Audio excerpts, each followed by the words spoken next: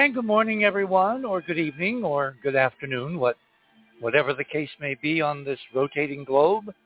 Welcome to another edition of The Other Side of Midnight, where increasingly anything can happen because everything is happening everywhere all at once, borrowing kind of ruthlessly from that Hollywood movie from last year that won the Academy Award. It really is true, and there's so much going on that you can see 24/7 on cable news or on Facebook or TikTok or Twitter/X. We should probably get into some night why Musk changed the name of Twitter to X, which I think has echoes of SpaceX. SpaceX is really a shortened term for Space Exploration Corporation. So that has a logic to it. Someone sent me the other day a video. I hate videos because you have to look at them linearly. And I haven't had time to really look at it, but this is someone who purports to know why Musk has changed the name of Twitter to X, up to and including putting a giant X on top of the building there in San Francisco, and then the city made them take it down, and I haven't followed the soap opera further. There's so much going on. You will be forgiven if you can't follow everything at once. So tonight we're going to really be sticking with, frankly, of all the news things going on, excepting maybe the hurricane, for which there is tremendous suffering in the Bend region of Florida because of a Cat 4 storm coming ashore within 1 day of warning. It was going to ramp up to a Category 4 from Category 1. I mean, 24 hours, there's obviously different points of view as to why this is happening, and we will not solve that tonight. So except for that story, which is really important to a lot of people who still don't have electricity and have water on their lawns, and their house has been destroyed. Probably the most important story we're going to talk about tonight, again, from our perspective, is the Indian Chandrayaan-3 mission, because there is now so much documentable weirdness going on around the Indian mission to the moon. First time landing for a third world nation, seeking really dramatically to become part of the first world, and those lines obviously are now very blurry. So we're going to talk primarily tonight about the Chandrayaan-3 mission and some of the things that you will not read about on any normal news. So let's start with item number one. This is a kind of a mainstream space policy perspective on what the Indians have achieved with their first lunar landing, and probably more significantly, their first lunar landing near the moon's south pole. As you may have noticed, everybody who's going back to the moon, except for the Japanese SLIM mission, which, as you know, was supposed to be launched last Sunday, and then at the very last minute, they called a hold because of weather, high level, I think, upper winds, which is a real thing because you can't have your rocket bending in two directions at once as it's making its ascent, and sometimes those winds can be hundreds of miles an hour. So if they are at the wrong altitude or the wrong speed, launches have to be delayed.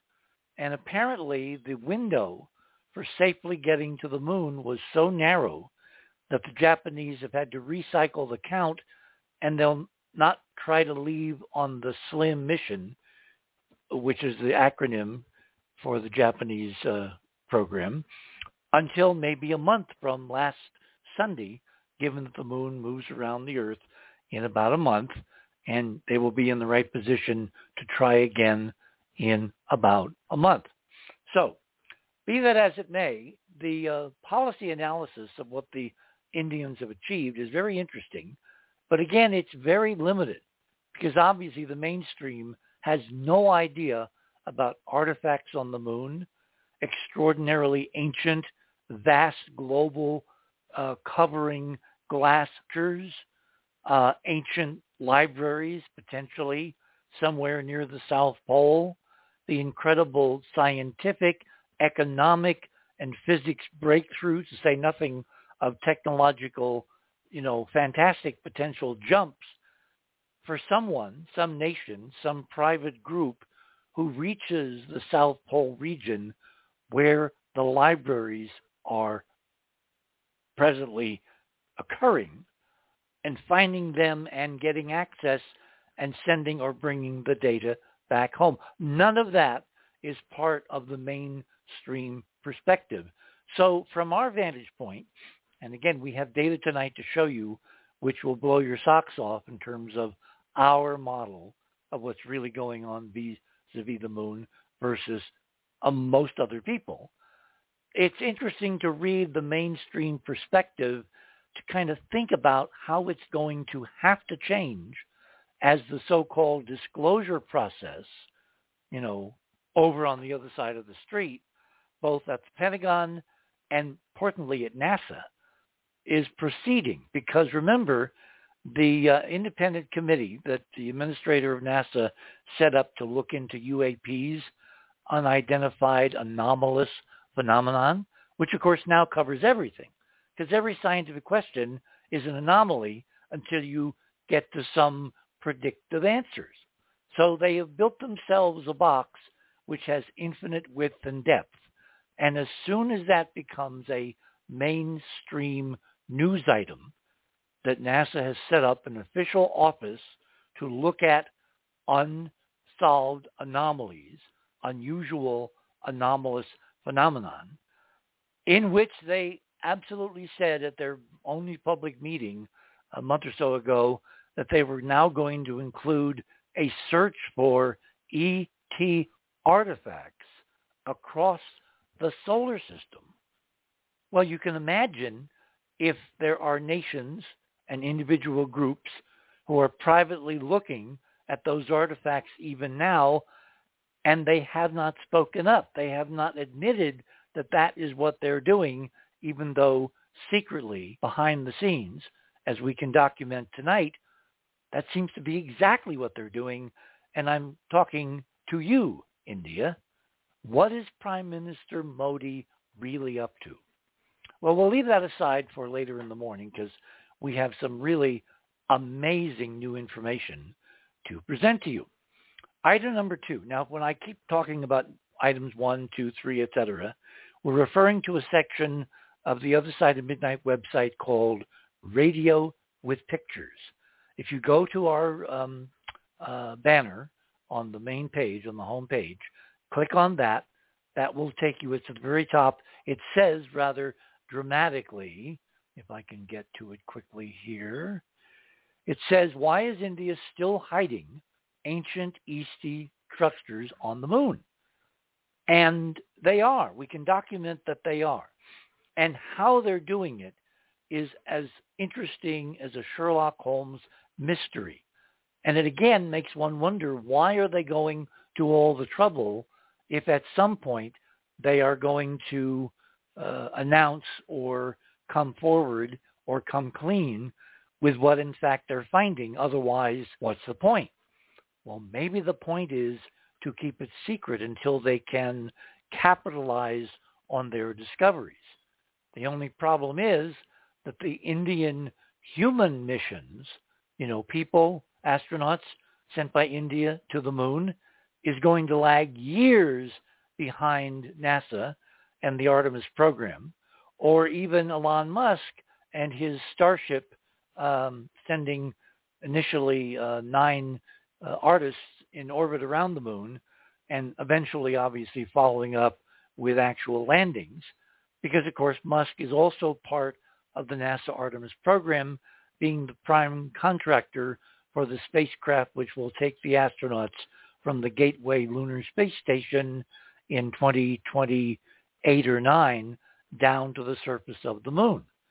There are serious questions as to whether the Indians can be ready to outrun NASA or Musk, given that going to the moon with people is light years more complicated and more expensive and obviously more dangerous than sending an unmanned probe. So how this all shakes out politically is still to be determined. Anyway, when you're on that page, which says another banner at the top, the guest page, why is India still hiding ancient ET structures on the moon? Under that, you will see fast links to items. You click on my name. That takes you to the part of the Radio with Pictures page, which shows you the various items, 1, 2, 3, etc. Interesting kind of co-mingled development. Even while the Indian Chandrayaan-3 mission is still working before the coming lunar sunset where they've landed, which is roughly 19.5 degrees from the lunar South Pole, plus 33 degrees east. And those of you who are veterans of the program will recognize that those are two not unrelated and incredibly significant numbers. Even while the Indians are still progressing with their Chandrayaan mission, which they claim is going to end at sunset on the moon when the sun falls below the lunar horizon, the temperatures plummet to like 250 below zero, and they claim their spacecraft, both the lander and the rover, are not prepared to survive a 2-week-long lunar night. However, that does not occur until September 6th. Tonight is September 2nd. So why did the Indians just announce, and then we'll go on and we'll come back to this later in the morning, why did the Indians just officially announce on the ISRO official website? ISRO is the Indian Space Research Organization. Why did they announce that they have basically parked their rover, little Prajan, which means supreme wisdom in Hindi? Why have they claimed now that they, as of this afternoon, have parked it about 50, 60 feet from the lander, and is going to stay there until the lunar dawn comes once again on, I think, September 22nd? Because if they're really saying that this mission is going to end on September 6th, that's 4 more days that they could get useful science from the rover. So why are they parking it 4 days early when everything, according to their very meager reporting, has been working absolutely fine? That's only one of the mysteries surrounding the Indian mission, which I do not have an answer for, but maybe our panelists will come up with an idea which we can check. So item number 2, while they're doing this, while India is prosecuting their moon mission, still ongoing, they launched this evening, or rather this morning, a mission to study the sun. And they're using the same parking spot, which is what's called the L1 position, the Lagrange 1 point, which is about 1 million miles from Earth in the direction of the sun. Remember, the Webb Space Telescope is at the so-called L2 point, which is 1 million miles behind the Earth, away from the sun. And if that sounds familiar, if the new Indian mission to study the sun from 1 million-mile orbit away from Earth sounds familiar, it's because there's a number of other spacecraft from NASA and other nations which are parked in that same halo orbit. And that orbit is so huge, it's literally millions of cubic miles, that nobody's going to run into anybody. But you might remember that a NASA spacecraft called SOHO is also in that very loosely, drifting elliptical orbit. And the spacecraft, once they're there, they kind of move back and forth, but they never really leave, kind of like the Hotel California. So without any fuel, they can remain at this distance from the Earth, from the sun. And so the Indians have followed the NASA SOHO mission by something like 20, 25 years. But they're very proud, and they're very now focused on their new solar mission. It's kind of almost like they want the public to kind of forget about their still ongoing lunar mission. Because you don't have to wait for a specific day or month or year to launch a mission to the L1 point to study the sun. You can do it any time you want. So why did they choose now, overlapping their incredibly historic lunar mission, except maybe to divert attention? Nah, no space agency would do that, would they? Anyway, we will discuss that later in the morning. Item number 3. Remember, a few days ago, there was this kind of quasi-race between the Indians, who were going to the moon to land on August 23rd, and the Russians, who had not launched a lunar mission in something like 47 years, and then suddenly out of the blue, for most people who were not paying attention, they launched Luna 25 as the follow-on to Luna 24, which, as I said, got to the moon back in, I think, 1976, and nothing from the Russians toward the moon since. Well, a day or so before they were supposed to land on the 21st, something terrible happened, according to the news coming out of Russia, and they said they crashed. Well, you might be forgiven for having a bit of skepticism about official statements coming out of Russia, either way back then or even now.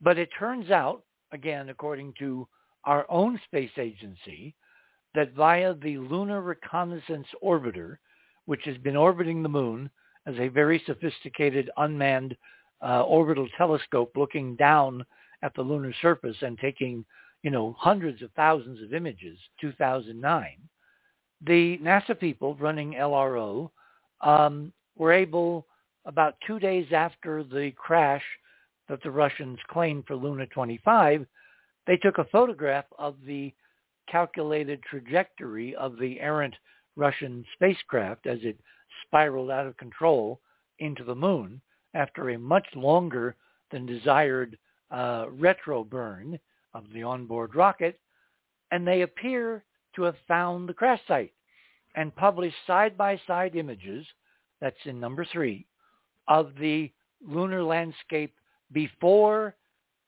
the Russians ostensibly crashed and then after. And they're right there on the Radio with Pictures section of the Other Side of Midnight guest page. Scrolling on down, we now, of course, are into the main topic of the morning, which is the Chandrayaan landing and some of the most interesting, if perplexing, developments which have occurred around this, what should have been a rather straightforward landing by an unmanned robotic spacecraft, which, because of 4 more years of intensive technological effort by the Indians since they tried it back in 2019, and their first attempted landing crashed, you would think it would be relatively straightforward, and once they were successfully landed, they would pepper us like the Chinese did back in 2013 with dozens, if not dozens of images and live videos and panoramas and all kinds of color, and they've done nothing like that. It's now Saturday night. It's 10 days since the Indians successfully landed, and they have released exactly 5 separate individual images, one in color from the lander, repeated over and over and over again as videos were taken and then replayed on a delayed timescale of the camera pointed at the bottom of the ramp down which the little rover, a day or two after their landing, quietly rolled down and out onto the lunar surface. And if you want to kind of catch up on what that coverage was like, then you can listen to last week's show. To remind everyone, tomorrow night we had planned a live show dealing with Maui, because there are all kinds of bizarre, increasingly credible questions around the horrible Lahaina fire on the island of Maui in the Hawaiian island chain. And we had tried to do the program on those new developing data points and mysteries and data confirmations tomorrow night. And our key guest, a prime witness of a lot of this weirdness and strangeness, was not available at the last minute for tomorrow night. So what we're going to do, because of the importance of tonight's show and the new information that we want people to really pay attention to, and things are so confusing these days with so much information coming at us, as the old cliche goes, like drinking from a fire hose, that we're going to replay tonight's show again tomorrow night. So if you're too cheap to become a member of Club 19.5, or you really can't afford it, or you have friends or neighbors or family or cousins or whatever who can't afford it, or who want to kind of dip their toe in the water before they want to sign up for Club 19.5, tomorrow night in its entirety, they will be able to hear this entire show repeated again, including coverage of this really remarkable unraveling of what I really would think would be a kind of a Sherlock Holmes level unwinding mystery, because none of the things that you would expect a third world nation seeking equality among, the superpowers of the world is happening in India. In fact, as I said a few moments ago, it's almost like with their new solar mission, which they could launch any time they want to. There's no launch windows involved. They decided to launch today, thereby overshadowing in the mainstream press the rather dull, again to the mainstream, coverage of the Chandrayaan-3 lunar mission. Like stepping on your own lines or upstaging someone when you're on a Broadway play by basically just standing in front of them, in terms of the audience. Why is India, again, stepping on its own amazing, as you're going to see tonight, new first-time lunar mission? Hopefully by the end of the next 2.5 hours, we will have shed more light than heat on this important discussion. So let me introduce our panelists tonight. We have Andrew Curry, who, of course, as you know, is a professional artist. He works on movies. He works on commercials. He works on shorts. He's done extraordinary artistic work on our efforts to unravel artifacts both on the moon and Mars and some other planets in between. Don't mean that technically, but you know what I mean. Then we have Ruggiero Calo, who is actually a registered podiatrist, but he turns out to have extraordinary artistic talents, which he has lent to the Enterprise mission and the other side of midnight. And he is with us with some insights and ideas regarding the Chandrayaan mission. He did a really amazing sketch of a human-looking leg bone on the moon, photographed some years ago by the Curiosity rover. And I noticed just this afternoon that somewhere some news or agency has picked up on that photograph and is talking about the great mystery of a human-looking leg bone on the planet Mars. So if you wait long enough, things do come around. Then we have Robert Morningstar. Now, the detailed bios of all these people is basically, if you click on that second line under the guest page banner, you'll see that it says fast links to bios. The first line is fast links to items. Those are images or, videos or whatever. The second line is to their detailed biographies. I'm giving a shortened version tonight because you can go and read yourself. So Robert Morningstar is our kind of civilian intelligence analyst. He's got degrees in psychology, or is it psychiatry? I always forget. He went to Fordham. He was involved in a Navy AI program, artificial intelligence, and he does really interesting analyses of all kinds of currently anomalous discussions and events and occurrences. And he will be part of our show on next Saturday night if we, in fact, get to do the Maui program. Then we have Ron Gerbron, who is our resident generalist, who is basically interested in extraterrestrial archaeology, but he knows a lot about a lot of things, so we'd like to have Ron's opinions whenever we can.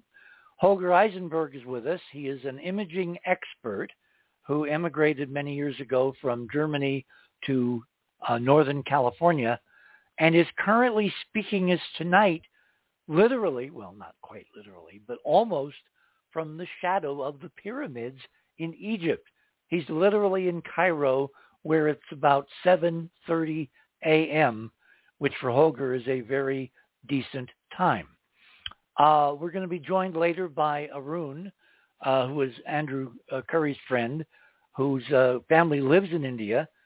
He immigrated to the United States many years ago, and then he kind of drifted north to Canada, where he's working on very interesting professional materials that, basically that's all you need to know, is that he is connected deeply to what's going on in India.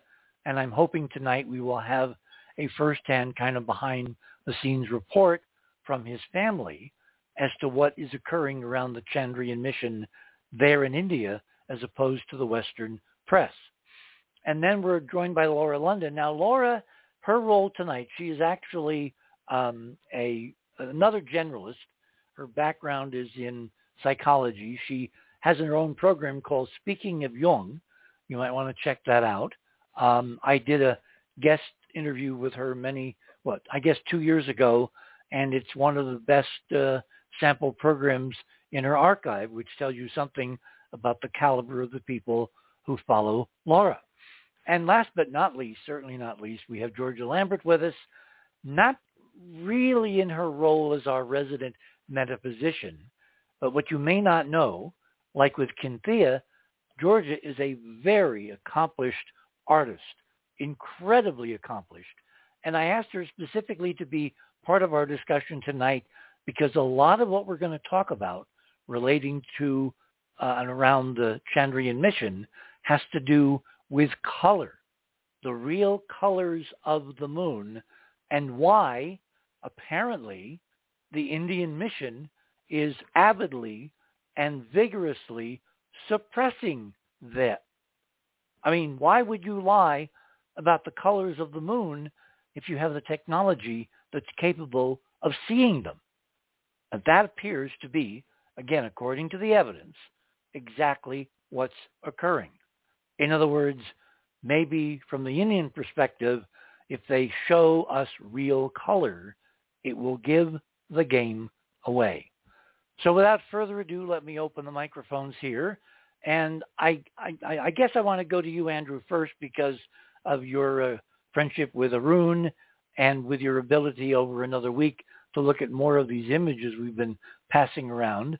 And given tonight we're going to be talking about art and color and the striking lunar landscape on which the Indians have landed successfully, but apparently don't want to actually own up to what they're really seeing. Let me go to you first for your reactions. Yeah, thank you. Thank you, Richard. Actually, I really committed a boo-boo because we're at the bottom of the hour. So why don't we hold it there? And when we come back, I will obviously bring Andrew on first, and he will tell you, in fact, his impressions. Because this show is definitely one for the history books, given that we seem on the verge tonight of being at the head of breaking news about the Indian mission. Nowhere else are you going to hear or see what you're about to see and hear on the other side of midnight here at 10:30 p.m. Mountain Daylight Time. My name is Richard C. Hoagland. We shall return.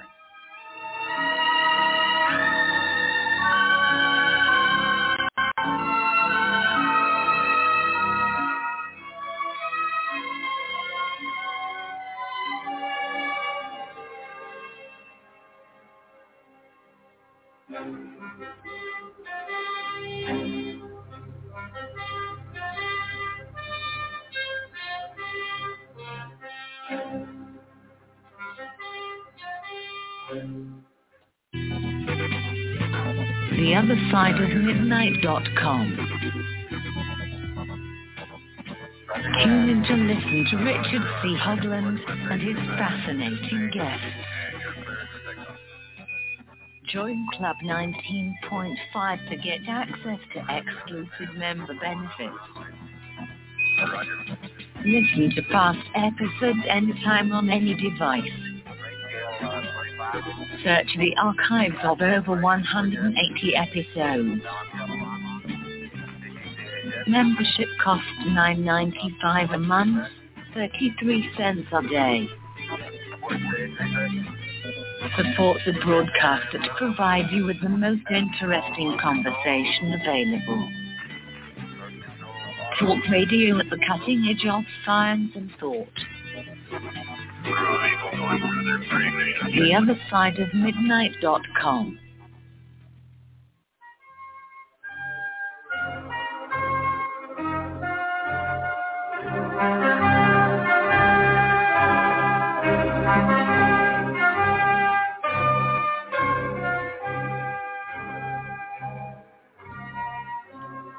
And welcome back, everyone, on this Saturday night, September 2nd of 2023.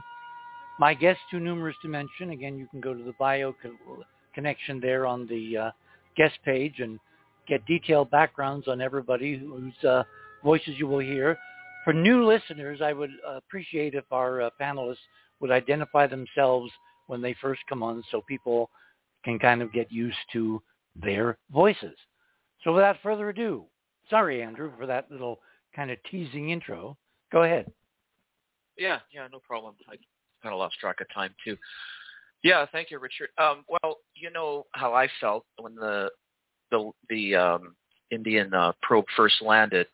I immediately saw the colors from the feed that it was a poor feed we were getting from India, but you could see the colors that were on the moon's surface. And then when the lander was beginning to come down the ramp, I believe we are seeing motifs on the surface. And I know some people say, we even had, as you said last week, from some of the more sciencey, grounded so-called people, they were saying, why does the ground look so strange? Is that an effect of the cameras? And no, those are real things. And well, do you remember what I did after we finished the show last Saturday night? I called you. Like a half an hour because I figured that your wife was safely in bed and you were free to roam, and you might still be up. So I did because I had to tell you, and now I'm going to tell everybody. One of the things that Andrew said during that show, when we were discussing the fact that around the lander there was these extraordinary geometric, glass-like, obvious patterns that I've never seen in such incredible clarity or in prismatic colors anywhere else on anybody's landing on the moon. And so one of the things that Andrew had said during the show was, well, it looks like the thrust from the descent engines, the rockets, which lowered the lander safely to the ground, they blew away the dust, the regolith, so-called, which is really, as Armstrong said, very fine-grained dust. They blew it away, and they left this like clear circle around the lander where you could see what was underneath the very thin covering, inch or two of dust. But if you look in the upper right-hand corner of the photographs that we were displaying in color from right at the base of the lander ramp last week, you could see in the upper right-hand corner of the frame that there was still geometry visible, but that the dust had blown up there like snowdrifts in Minnesota in January. And so his model was absolutely confirmed. It didn't get softer and fuzzier toward that upper right-hand corner because it was out of focus or it was too fine resolution for the camera and the distance. It literally was where the dust wound up lying, again, like blown snow, drifting snow, as the lander's rockets uncovered a bare patch of ground, probably 20, 30 feet in radius in all directions. And so whatever was going on the near the south pole of the moon, with about 19.5 degrees from the pole. It's a place where we have never been. It's an environment that no other missions to the moon have ever seen. And it was basically revealed by the very force of the descent engines of the Indian spacecraft. And none of this was discussed or is still being discussed by any of the extraordinarily constipated ISRO briefings. Andrew. Yeah, not just that, Richard, but to be fair, it was you and Ron that first discussed the dust being blown away by the lander, and I just sort of, chipped that back in. So really it was the three of us, and probably mostly from you guys, and probably mostly from Ron. I think in golf they call that a gimme, I think. Well, the other thing too, Richard, is that you mentioned they gave us a video of the lander sort of exiting down the ramp, and then it started to make these tracks. And I think you either said or intimated that, was that even real, or was that more of an AI? No, I said it straight out. I thought it was outright fake. It was an AI because it wasn't live. Remember, the Chinese, for all their incredible communist dictatorship and secrecy and propaganda and eavesdropping and all the things the Chinese communists do, the thing that I have to laud them for is when they've landed on the moon, every time they've given us everything they've got, including amazing pictures of the domes, they've kind of blurred them so most people have no idea what they're looking at. But they posted the data. And the rover deployment they showed us live. They showed us their landing live, and they didn't cut away like the Indians did, like a minute before landing, and have their prime minister looming like a giant effigy on the screen with a very stupid animation on the right-hand portion of that screen. So the actual landing of the Indian spacecraft never got broadcast. Very, very weird for a country which keeps billing itself as the world's greatest, biggest democracy. I mean, this is bizarre. The Chinese communists are more democratic about what they're doing on the moon than India. Why? Are you asking me? Yeah. Well, it's more like a rhetorical question. Everybody will, have an answer, I presume, or at least a well-crafted fake answer. Well, I mean, they're covering up, Richard. We're having, I mean, it's another subterfuge. It's funny. I just want to interject with something really quick. I was watching this documentary yesterday, beautiful documentary on Walt Disney, and it was summarized really beautifully. And anyways, it tracked his whole career and history, and then eventually his sort of connection with Wernher von Braun and Willy Ley and all these guys. And it's interesting how, there was such a tremendous, at the time, the United States, with the push towards outer space, Walt Disney was the guy to really, do this, because the guy created a theme park. No one had done this before. And he was able to just bring together a lot of people and, come up with inspiring ideas. And we know from the paintings of your friend, I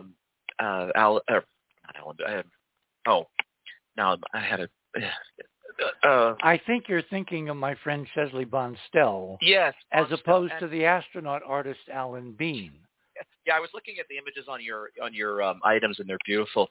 But Richard, there was this beautiful buildup, and a few years back, just to add another piece, they unrolled in one of the museums Bonstell's mural that he did of literally a crater like where the Indians have landed, and it's actually quite extraordinary what he painted. In other words, it's very unusual. But there was all this buildup. And now we come to 2023, and they're just lying. They're just making stuff up. I don't understand. We had this runway to gloriousness, and then it was muted, and it continues to be. And I don't. And they're now with the launch to the like Soho to the sun, they're stepping on their own incredible story. Because the press can't keep more than one thought, certainly about space in their minds more than one time. Yeah. Well, I hope something breaks soon, even if it's an accident or somebody actually gives us something so unbelievable. Well, it's already happened. I'm going to give the game away tonight. We have leaked Indian data So someone in the ranks is not happy in India with what is going on, and they've slipped some extraordinary new information. Remember in my promo I said we have new leaked color images that we're never supposed to have. They came out the back door through a source. I can identify the source because he's a public person. He obviously is not going to, engage on who leaked him this information, and we don't want to know. We just know that it's real because it totally corroborates everything we projected from what they had released last Saturday, which was like one photo. One photo. Yeah, and that's exactly what I mean. You make this tremendous step for humanity because apparently no one has gone to the South Pole. Well, no one has. No, as far as we know. Publicly at least, right? Exactly. And yet this is all we get. And Richard, one last thing before I sort of, move aside and let someone else come on. Do you really buy that the lander is going to just fizzle out? I know Ron really believes that, and that's what the Indians have said. Ron's just recapitulating what they've said. But do you really buy that? Is it truly the temperatures are going to knock this thing out? No, it's not that. Look, it's not the temperatures. We've got, spacecraft living in environments which are planned to be even colder than the South Pole of the moon during total night in those, permanently shadowed craters. I forget how many years ago is 1966. Somebody do the math for me. But in 1966, in June, NASA landed for the first time their unmanned Surveyor-1 spacecraft on the Sea of Storms, Oceanus Procellarum. And I, that night, fortuitously, through a whole bunch of things we don't have time to go into here, wound up working for NBC that night as a consultant. And so I was there present live looking over all the screens when we successfully landed, the United States, an unmanned robot on the moon that was infinitely more primitive than the spacecraft the Indians landed a few days ago. For the first thing, there were no, chips. There were no, solid state circuits. There were at best transistors. Transistors do not like cold, and they don't like cold contrast, like two different temperatures at the same time. And everybody expected after 2 weeks of lunar day, when Surveyor-1 went into lunar night, that would be the last we would hear of it. And the next lunar morning, 14 days later, it comes back on the air. And every lunar morning for months, back in the primitive dark ages of space of 1966, Surveyor-1 came back and broadcast loudly, "I'm here." And they took photographs and did more analysis and took more photographs, and it kept going on and on and on. So finally, when the deputy administrator for NASA visited me at the museum in Springfield, and we kind of hung out together for a couple of days, and he helped me pull my car out of a snowdrift. It was winter. I said to him rather, amusingly, I said, Homer, are you ever going to get that thing to turn itself off, or do you have to send somebody up there to beat it to death with a stick? Because NASA, in their perspective in the 60s, they did not plan for these landers to survive more than one lunar day. And so they didn't allocate separate radio frequencies to Surveyor-2, Surveyor-3, Surveyor-4, etc. that were planned in the series to go to various parts of the moon and try to analyze, the environment on a large number of landing sites on the side of the moon facing the Earth side. So they could not launch Surveyor-2 to land on the moon until they somehow got Surveyor-1 to shut up, to peacefully and quietly and benignly die. And it refused to. It became a kind of an inside joke. So we're now, however many decades later, we've got state-of-the-art technology, all solid state, no tubes, no mirrors, no, half-ass attempts to keep things warm or cold. And they're all saying very loudly, oh, the mission's going to die in 2 weeks. It's going to die in 1 week. it's going to die in 4 days. That's why ostensibly they put the rover in a park position, waiting for the sun to come again on the hope, they say officially, in the rather slim hope that it will revive on the coming lunar sunrise.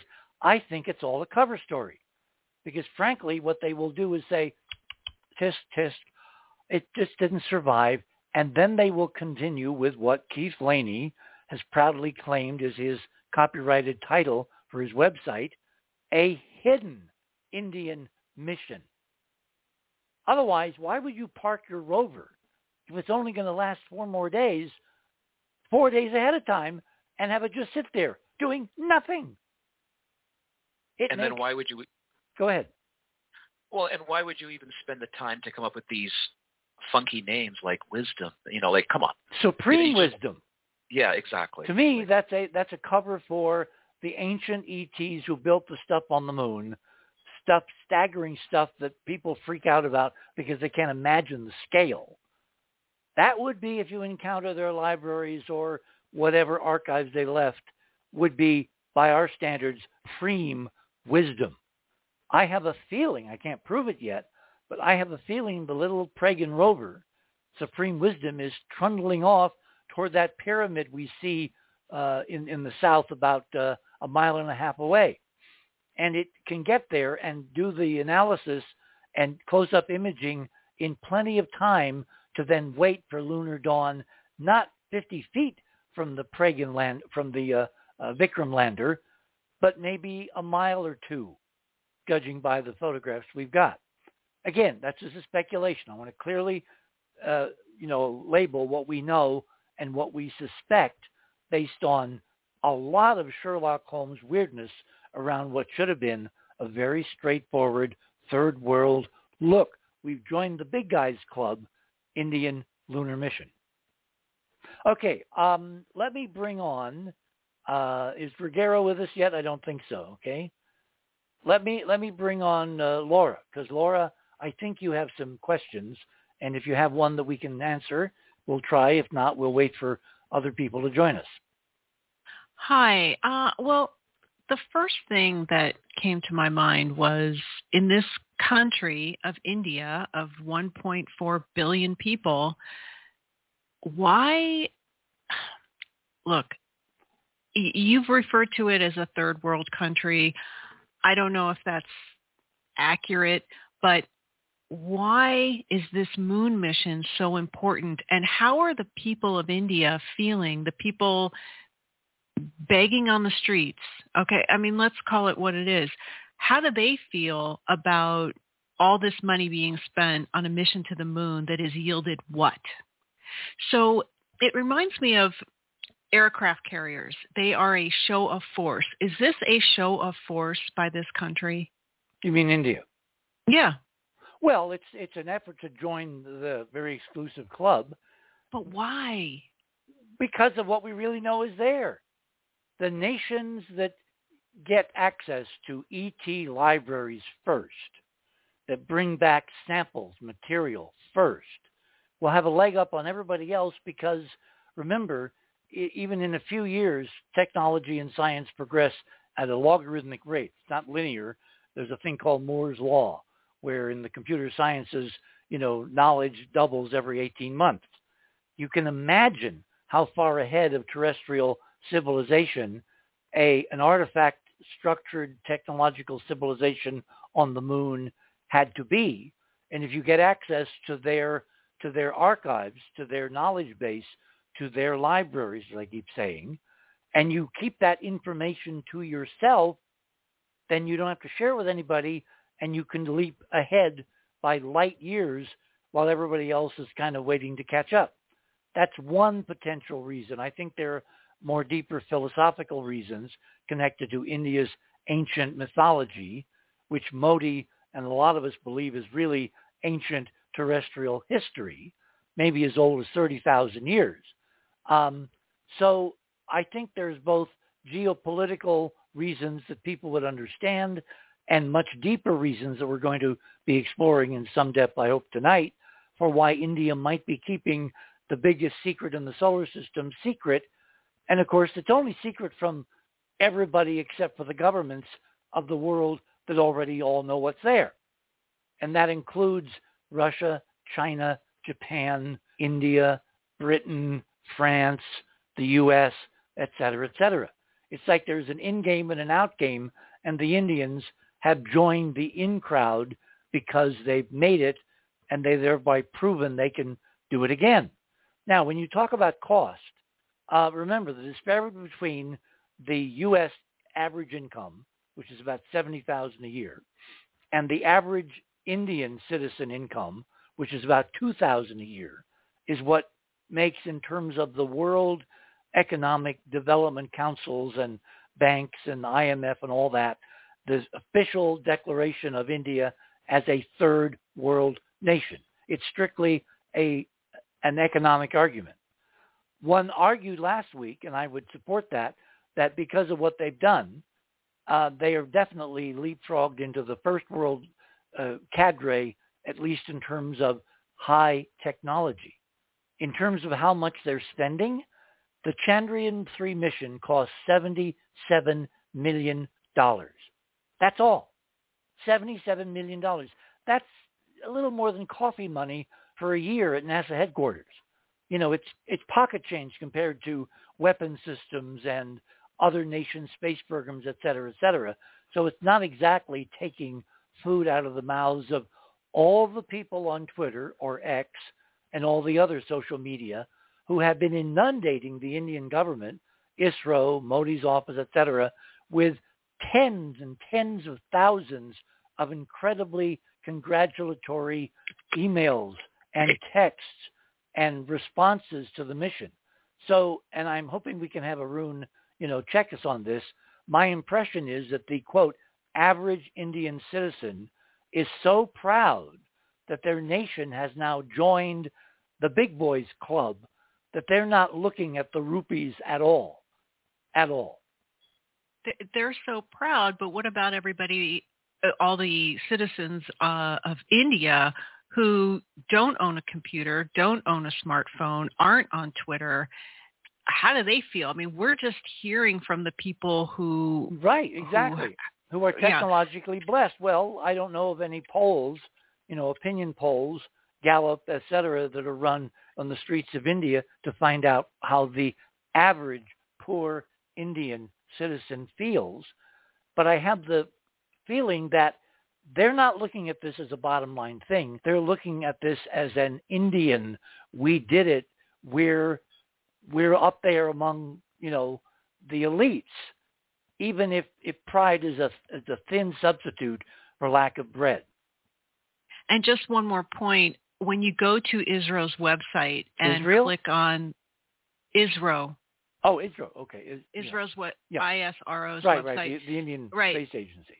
Yes, and you click on the Chandrayaan-3 image gallery, there are a few small, low-resolution photos of the moon's surface, and then everything after that, you get these great, big, beautiful photos of the launch, of the rocket, of the pre-launch. It's almost like they're more interested or proud, want to show what they accomplished and not the fruits of their labor. So it's all about, we got there. Okay, you're there. Now, why are you there?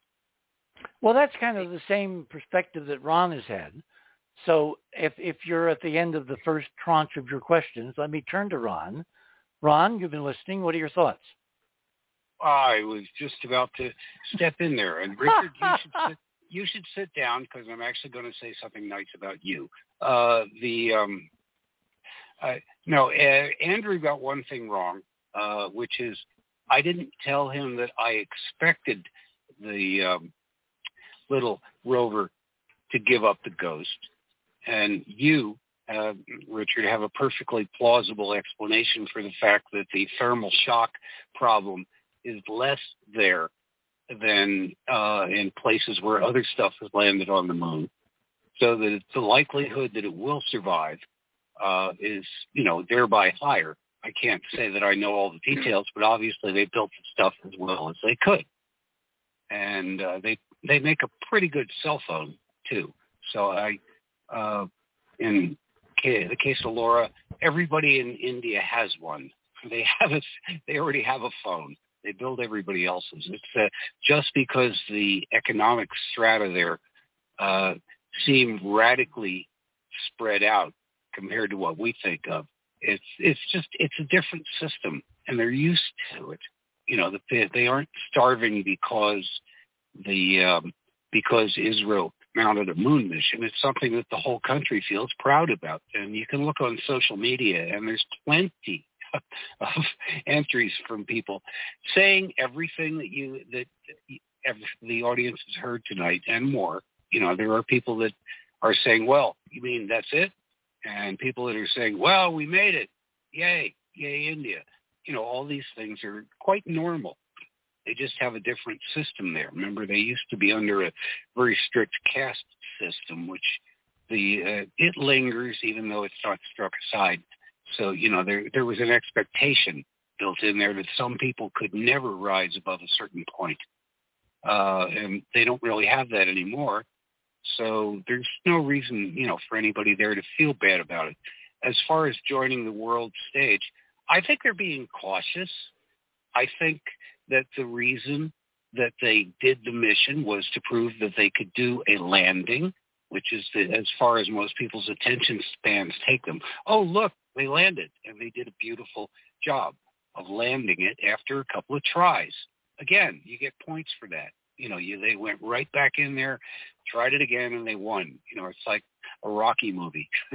So anything else is gravy. They have not played it up, and I think, Richard, again, you're quite right. They're if they do find something, if it has political value, they'll bring it up. The overall secrecy about what's going on with the moon, they're not going to tread on that directly. That would put them in a bigger fight ring than they're, realistically ready for. It's obvious what the politics are. You know, as you said, that huge visage of the prime minister looking down upon everything was, well, he was actually looking obviously at a much smaller screen that we assume it's smaller, that he was facing, and we couldn't see that. But, the net result was that his focused view looked like he was glaring down at the people in mission control. And that would be pretty intimidating if your boss is staring down at you like that. But yeah, no, I think it's all taking a rather normal course. But don't sell the Indian people short just because their country has what seems like a lot of poverty. I don't know if you've been there. I've been there. Guys, we are at the top of the hour. Everyone hold it there. When we come back, I'm going to bring on Robert Morningstar, who has a very interesting way of digging in his role of civilian intelligence analyst. And I'm informed that Arun will be with us in probably the next half hour or so. So we'll get a direct read, Laura, on your question from someone with very deep roots into India. You're on the other side of midnight. We're discussing an extraordinarily historic mission, even if the people deeply involved and the audience they're playing to may have no idea what they've really found. We shall return.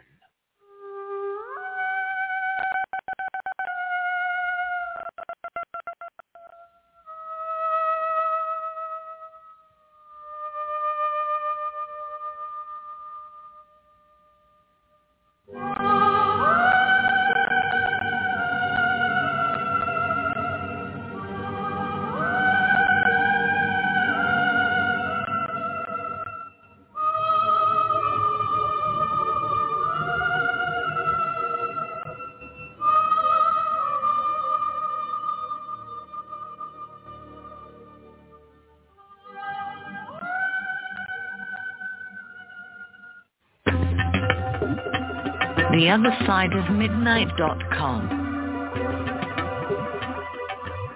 Tune in to listen to Richard C. Hogland and his fascinating guests. Support the broadcast and don't miss another groundbreaking conversation. Join Club 19.5 to get access to exclusive member benefits. Listen to past episodes anytime on any device. Search the archives of over 180 episodes. Membership costs $9.95 a month, 33 cents a day. Talk radio at the cutting edge of science and thought. TheOtherSideOfMidnight.com.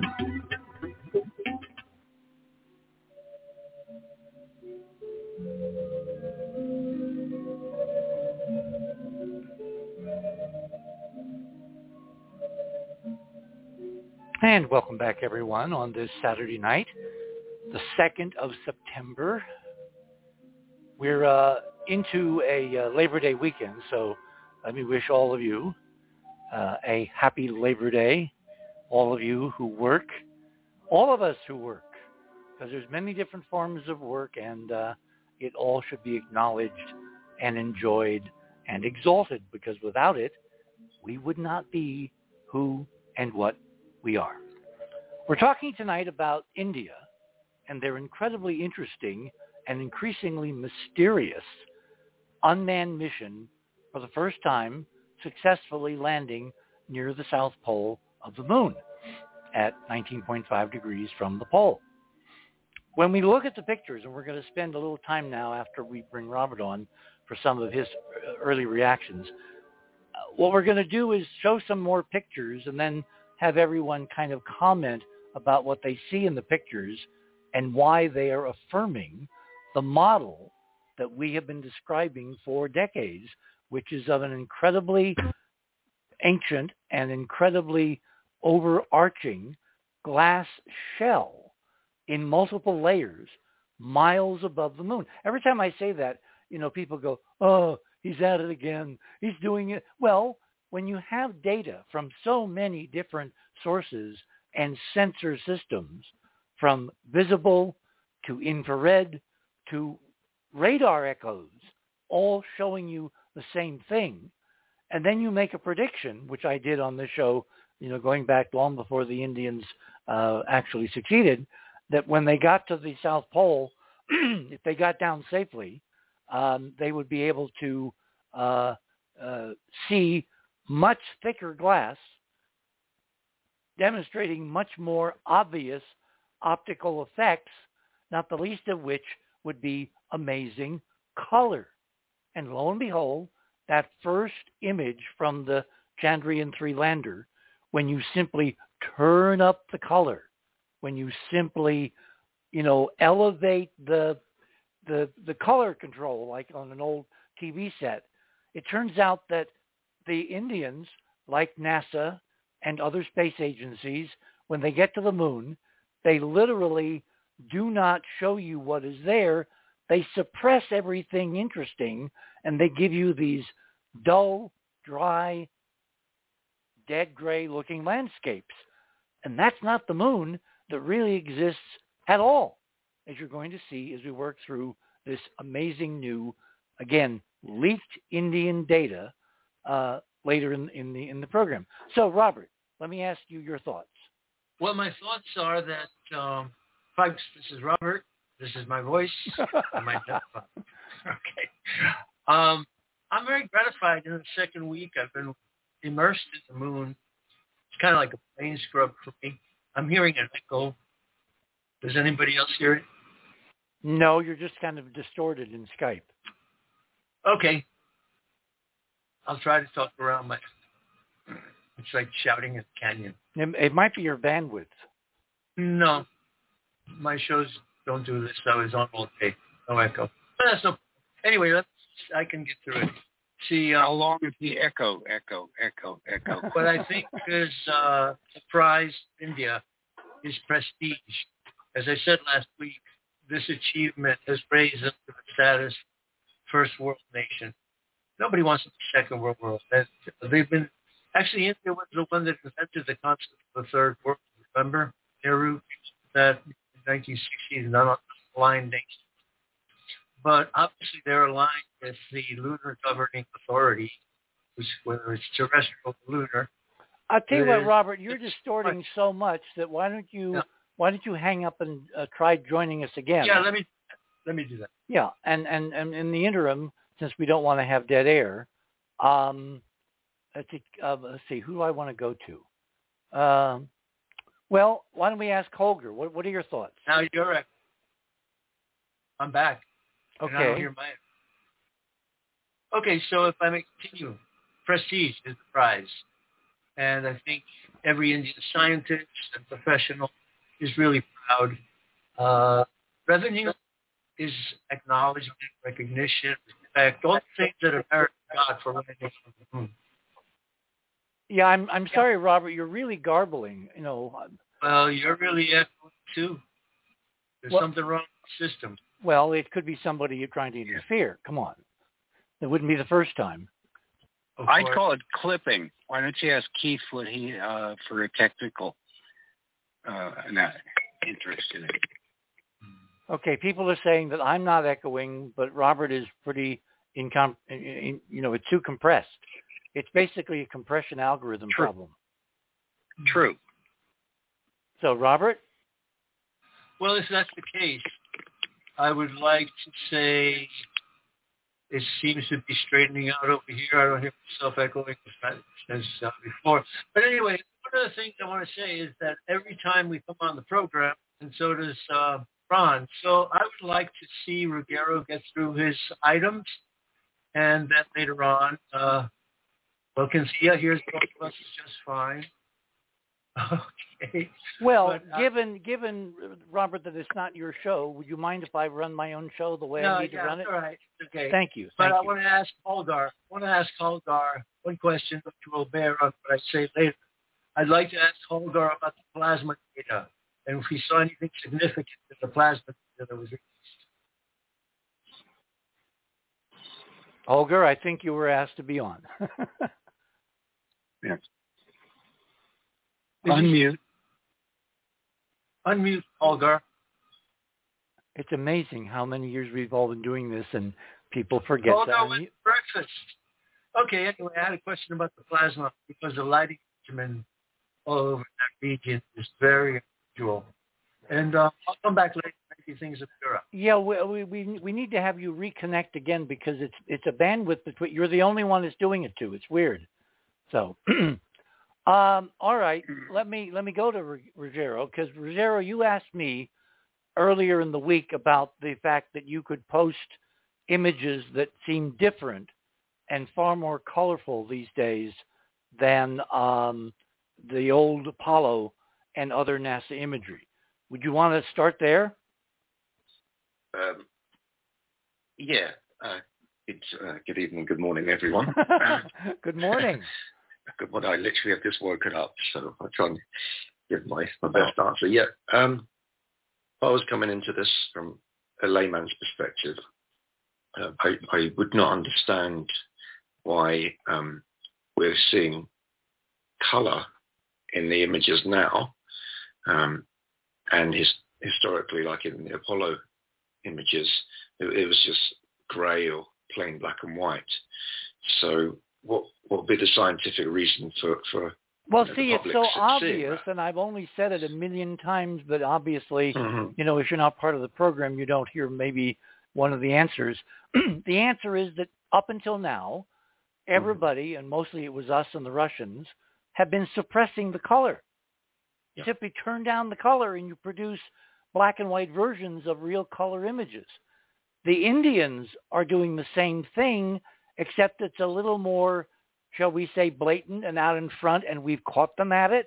And so later in the program, we're going to show you that what the Indians are claiming are just black and white images, actually, they're black and white versions of actual real color images, and they're playing the old NASA game by only giving us black and white versions, again, part of hiding the truth. Because each of the new data coming out on their website, so if anyone goes onto the ISRO site and clicks on the main page, there's a beautiful scrolling video of the descent of the spacecraft to the moon's surface. And on it is a lovely greyish but slightly translucent shimmering of greens and a bit of pink and other colours. Well, should we go to your images? Because your first two images really encapsulate what you're talking about. Yeah. So when you go to the banner on the guest page, click on fast links to items underneath it. Click on Ruggiero's name. That will take you to his section of radio with pictures. And his first item shows, I guess this is a screen grab from ISRO of the camera on the lander, looking at the moon as the moon is flowing by in orbit before the landing. And you just grabbed one of the frames, and then you posted an item number 2 below it, where you simply increase the saturation of the color values of the frame, and lo and behold, there's all kinds of color. Yeah. And you are really puzzled as to why that's possible now and wasn't seem to be possible in previous eras of space exploration, right? Absolutely. Because they've been lying to us. It's not hard to grasp. And we're in a different social milieu. So I expected, in a rather naive way, I imagine, that in this new, era where the Pentagon is talking about UFOs and ETs and official government officials are sitting before Congress and talking about, memos about bodies and spacecraft, and NASA is saying they're going to set up an office to look at extraterrestrial artifacts. I assumed in that new political environment that when the Indians, pulled off this incredibly difficult historic feat, they would want to be number one on the runway, to quote Aldrin, in giving us the truth.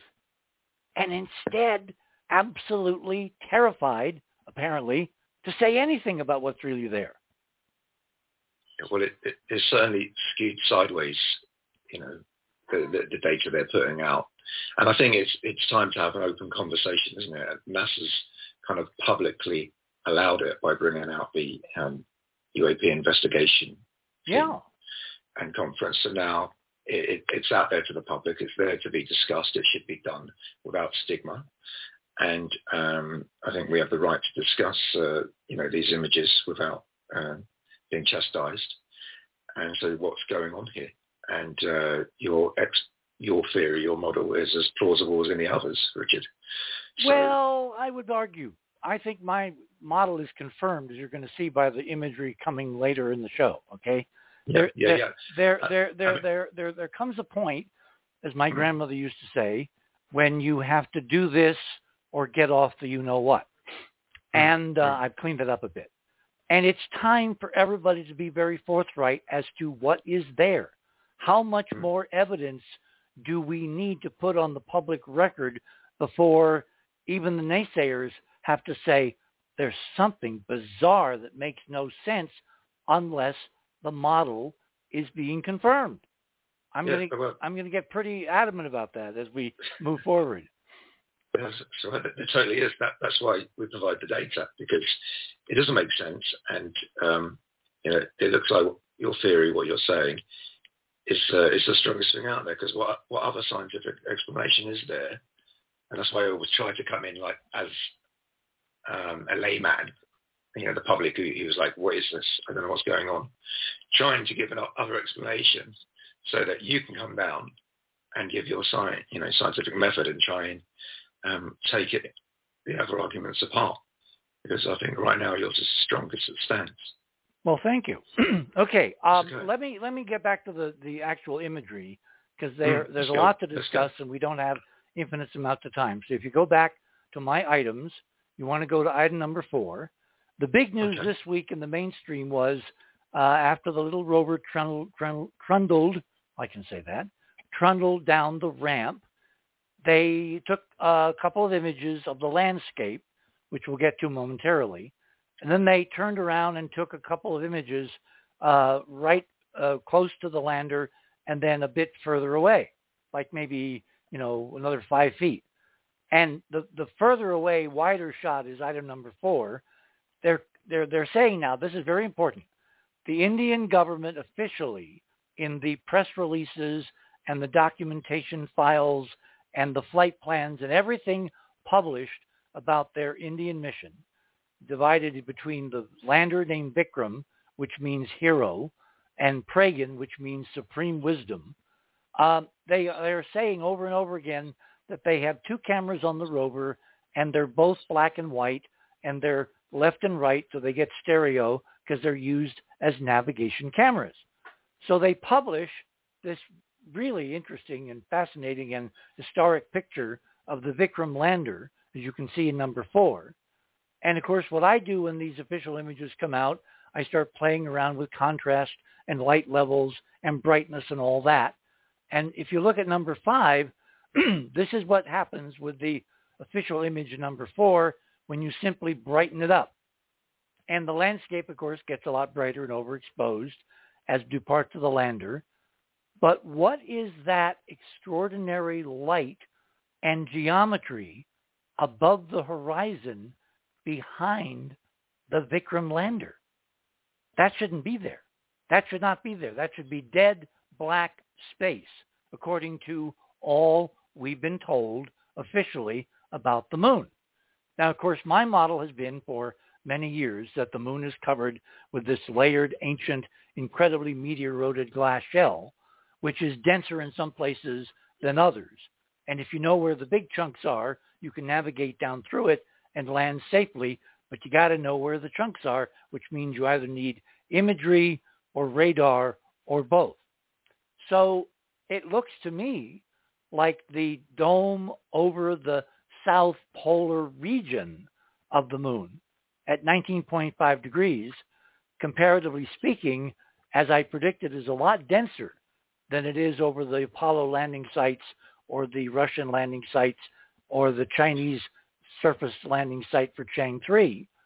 And you can see in black and white the stunning reality right there in image number 5.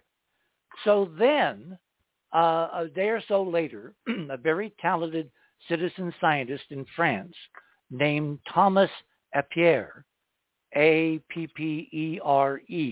with the proper accent marks, who's done brilliant citizen science imaging for many, many years. He provides all kinds of stuff to the Planetary Society, to unmannedspaceflight.com, which is funded by the Planetary Society. He took the black and white image, and as he's done with other missions, he basically colorized it, given that we have no color from the Indians.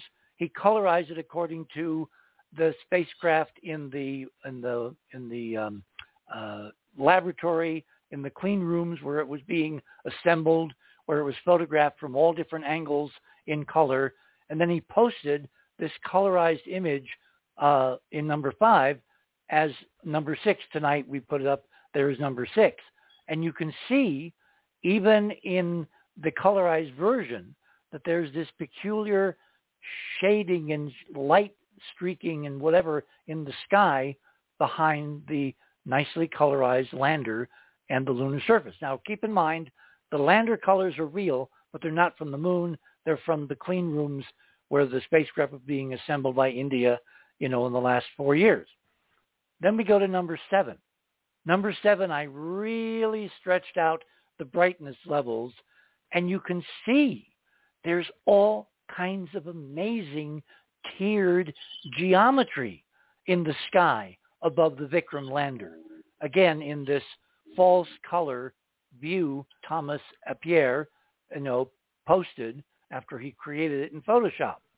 And it's both vertical and horizontal, and you got this bizarre, dark tunneling effect in the middle of the landscape of the picture above the horizon, which to me, I thought initially I knew what might be going on, and that's item number 8, because I posted the same overexposed frame, colorized by Appere, on the left, and on the right is what's called a vignetted lensing effect, because lenses, if they're not perfectly made, or if they're in the wrong, lens holder or whatever, the edges in a circular pattern can occult the the light beams coming through the lens and being bent or refracted, which is what lenses do. So you get a circular pattern of brightness where it's brightest at the center and then it falls off toward the edges. That's standard camera lens vignetting. And when I initially saw the Indian photo, I thought, okay, that's what's going on. They use really cheap cameras, really cheap lenses, because they're a poor country, and this is what they got. Except the pattern in the Vikram image is not the pattern on the right of a typical vignetting effect where it's brightest at the center and it decreases at the edge of the frame. Here, it's darkest at the center and gets lighter toward the edge, but it only seems to be affecting the sky and not the landscape underneath, photographed obviously simultaneously by the same lander rover camera. And Holger, this is my first question. Have you ever encountered anything in optics that is showing us what we're seeing in image number 8? And is Holger back with us? No, not yet. Sorry, I will be back in 10 minutes. Okay? Yeah. Okay. You'll be back in 10 minutes. Richard, I've seen it. Okay, where? The original Viking lander photos. They have that same effect in the sky. Well, hang on. There are two different effects. I should make very clear that when you take a film camera and you photograph the pattern on the right, it's a smooth, unbroken brightness grading down to lower light levels at the edge. The reason it's stepped is because when you apply a digital camera, the camera has to make a decision between this light level and that light level in terms of the number of shades of gray in the digital imaging process. So you get this funny looking set of circles, but that's an artifact of the camera.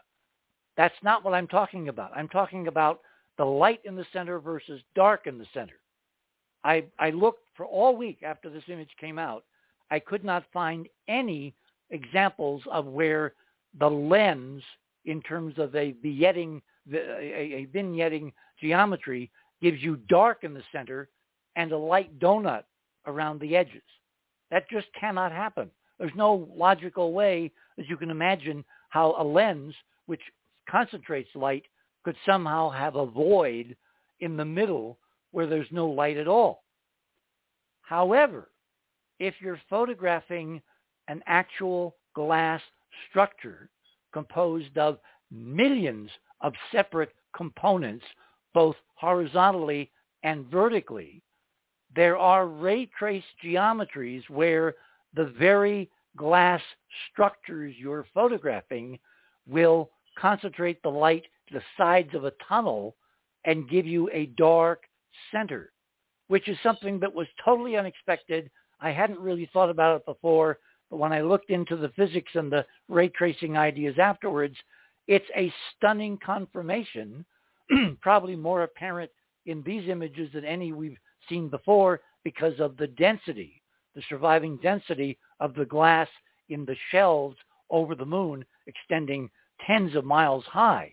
And you're looking horizontally, and so you're getting this bizarre optical effect which cannot be reproduced with anything but a model of looking through miles and miles of geometric glass. He said, grumbling. Yeah, no, it's more than just a grumble.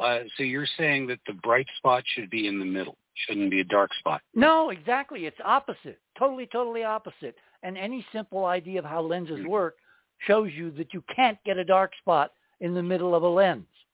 You can't. This is not, yeah, I know what you're referring to, because sometimes if you look at a cheap lens especially, you can see, layering in there, and that sometimes translates to the image. What I'm talking about is the initial image being scanned, in the case of the Viking, by whatever resolution of a scan. That was all right. Remember, it was not a framing camera. The Viking cameras literally were vertically mounted. They had little mirrors, and they scanned vertically, line by line by line, as the turret rotated horizontally to give you a pan, to give you width, to give you up and sideways. They were not like they were not like the Indian cameras or any cameras used by any space agency now at all. And it wouldn't matter. And the digital artifacting you're talking about, which occurred particularly around sunset, is because of the digital stepping between the shades of gray, that the camera was limited to recording. It couldn't go in between like half a step. It had to step a whole number. And that's what you see. But again, you never had a dark area in the middle of any of the Viking frames. It always was bright. And when it was photographing the sky after sunset, it was isocontours of brightness shading to dark at the edges, not dark in the center and lighter at the edges. I have looked and looked and looked. I've had a whole week. I can't find any other example of this phenomenon except the idea that we're looking through miles of glass that are acting in a very bizarre and extraordinary fashion on the moon, above the moon, around the moon, and the Indians are the first to take the pictures. Can I move on to number 9? Because number 9 is really important. Yeah, okay. I wasn't making an issue about it, light or dark. I was just clarifying in my own mind which you were referring to. The stepping thing is right. Anybody with a cheap monitor that's been trying to watch a 4K movie notices that in the black parts it all swims around. That's an artifact of the technology having nothing to do with the way light and lenses really behave. Exactly. All right, so number 9. This is the creme de la creme de la creme. Click on it, it gets bigger. It covers the entire frame. You have to scan. This is the same cameras photographing the same landscape before they went and got the geometry to get the lander in the frame. And they took 2 pictures, which again, Thomas Après, I think that's how you pronounce his name in French, put them together as a panorama. You notice there was a little overlap.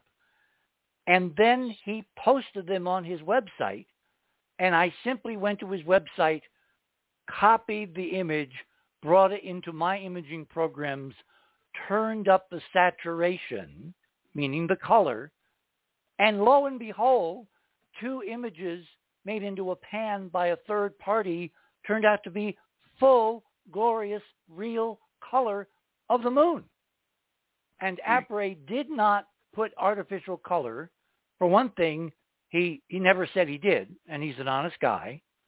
Number 2, the cameras, the images he worked from are supposed to be taken by only black and white cameras.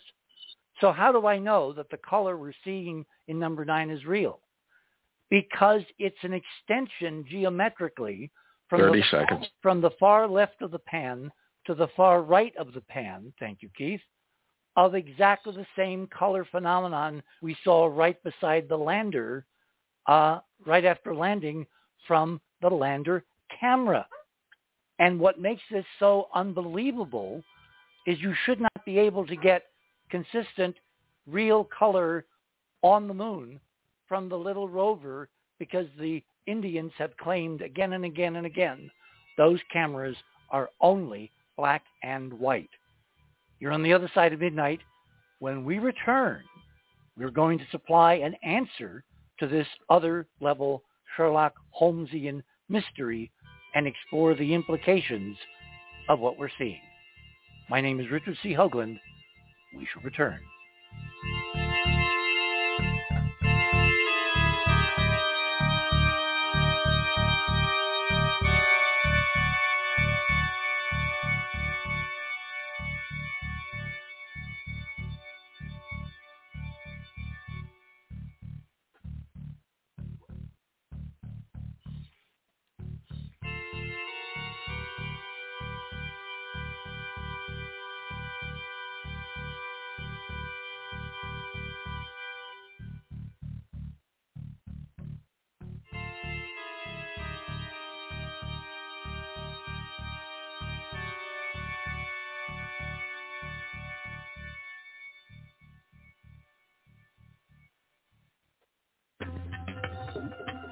theothersideofmidnight.com.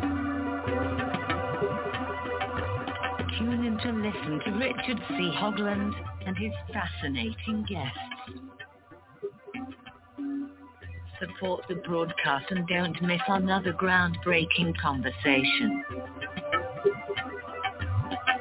Join Club 19.5 to get access to exclusive member benefits. Listen to past episodes anytime on any device. Search the archives of over 180 episodes. Membership costs $9.95 a month, 33 cents a day. Talk radio at the cutting edge of science and thought. theothersideofmidnight.com.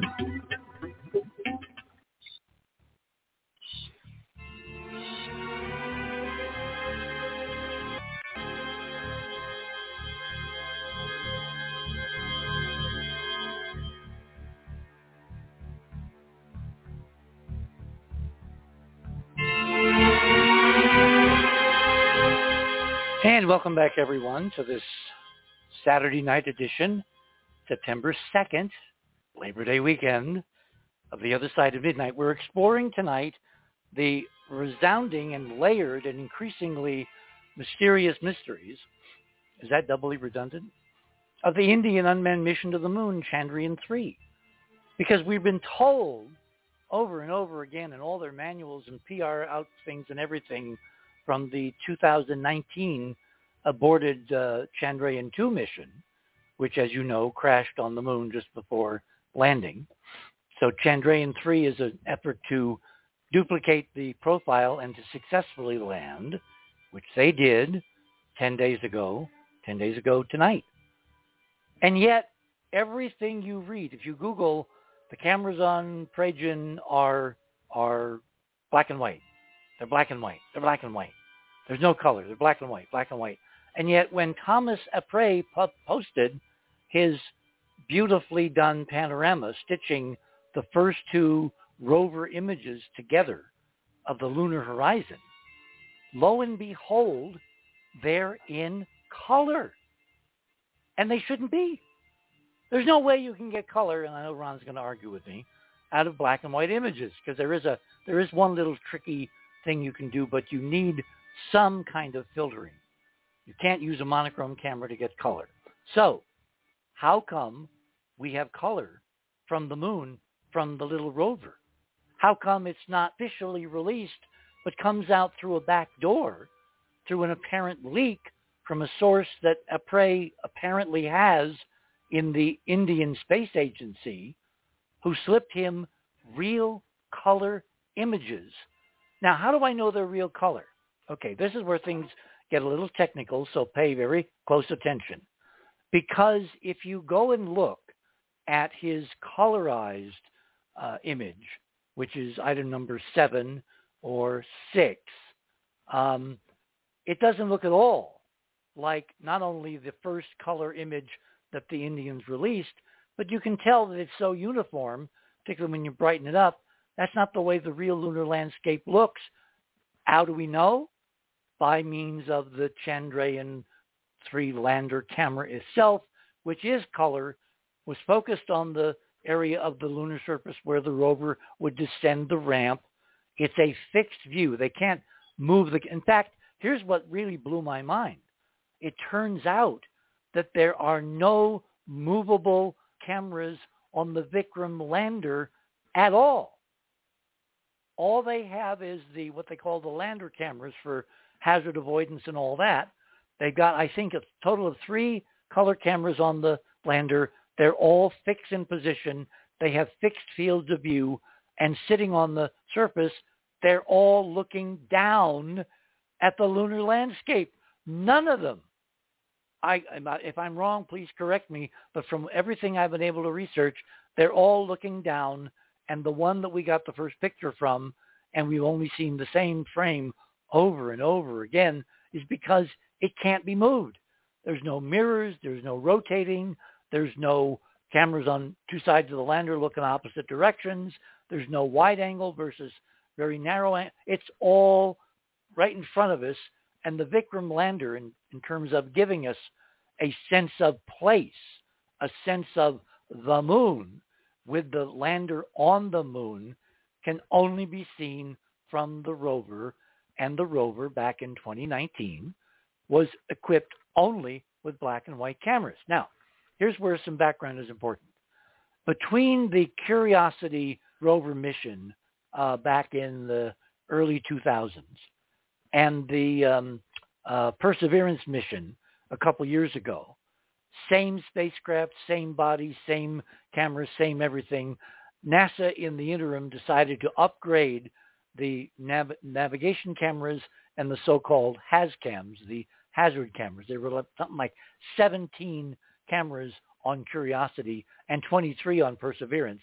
They replaced all the black and white cameras with gorgeous color views, color cameras, state-of-the-art, developed in the intervening years between Curiosity and Perseverance.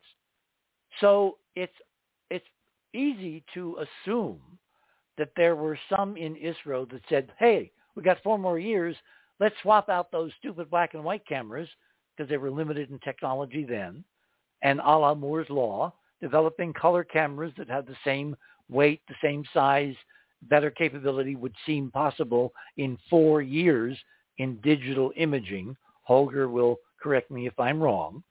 So my assumption, my honest assumption, is that, well, in the interim, they decided to replace the black and white cameras on the rover with 2 little color cameras, which would make sense because only way you would ever, given the design of the Chandrayaan-3 mission, you would get a full color view of the entire landscape, the whole horizon, would be if there were color cameras on the little rover and it turned around in a circle and went click, click, click, click, click until you had a full 360-degree panorama. And then you did it several times over the 14 days as the sun moved, the shadows moved, the detail changed, the lighting changed, and you would have a complete picture like we had with Surveyor 1 back in 1966 of the entire lunar landscape in the course of one 14-day lunar day. Anyway, that's the honest explanation that I can think of. And then I say to myself, but why, if that's true, are the Indians only giving us black and white versions of an actual color frame? And not doing it once or twice, but they've done it 4 times now. So it can't be an accident. The only answer that I can think of is color image from the lander has so freaked them out that they dare not show color of what the landscape looks like. And so they've been palming off real color imagery as black and white from the rover. And what's my check on that? How did Thomas Apraire get 2 color frames from the rover cameras, put them together as a panorama, and get what you see in item number 9? Now, obviously, what I've done is I've enhanced the color. I've brought it up. Ruggiero said rather interestingly, you've oversaturated. Well, yeah, of course I did, because I'm trying to point out for people who are not used to subtlety in today's world that we're looking at something that's impossible. And just with the color view from the lander, the green part is extended out to the horizon on the left. There's red stuff in between, and then there's blue and pinkish stuff on the right, which I believe is color projected on the lunar surface from prismatic rainbow refraction in the glass of the dome surviving overhead. And then you'll say, well, what dome?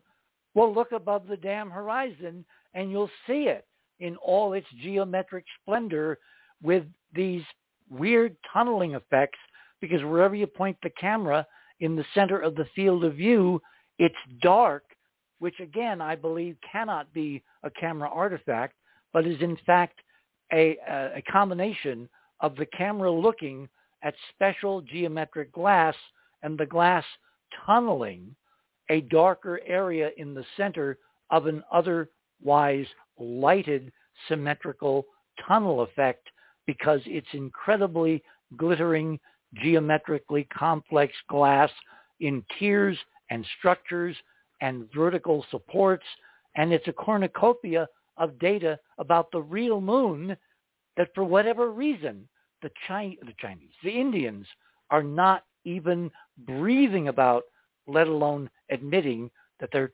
taking such astonishing imagery. So, Holger, have you ever seen, go to my item number 7 or 8, 7 first maybe, and then 8. Have you ever seen an imaging artifact that mimics what we're seeing in this fourth Indian supposedly black and white image?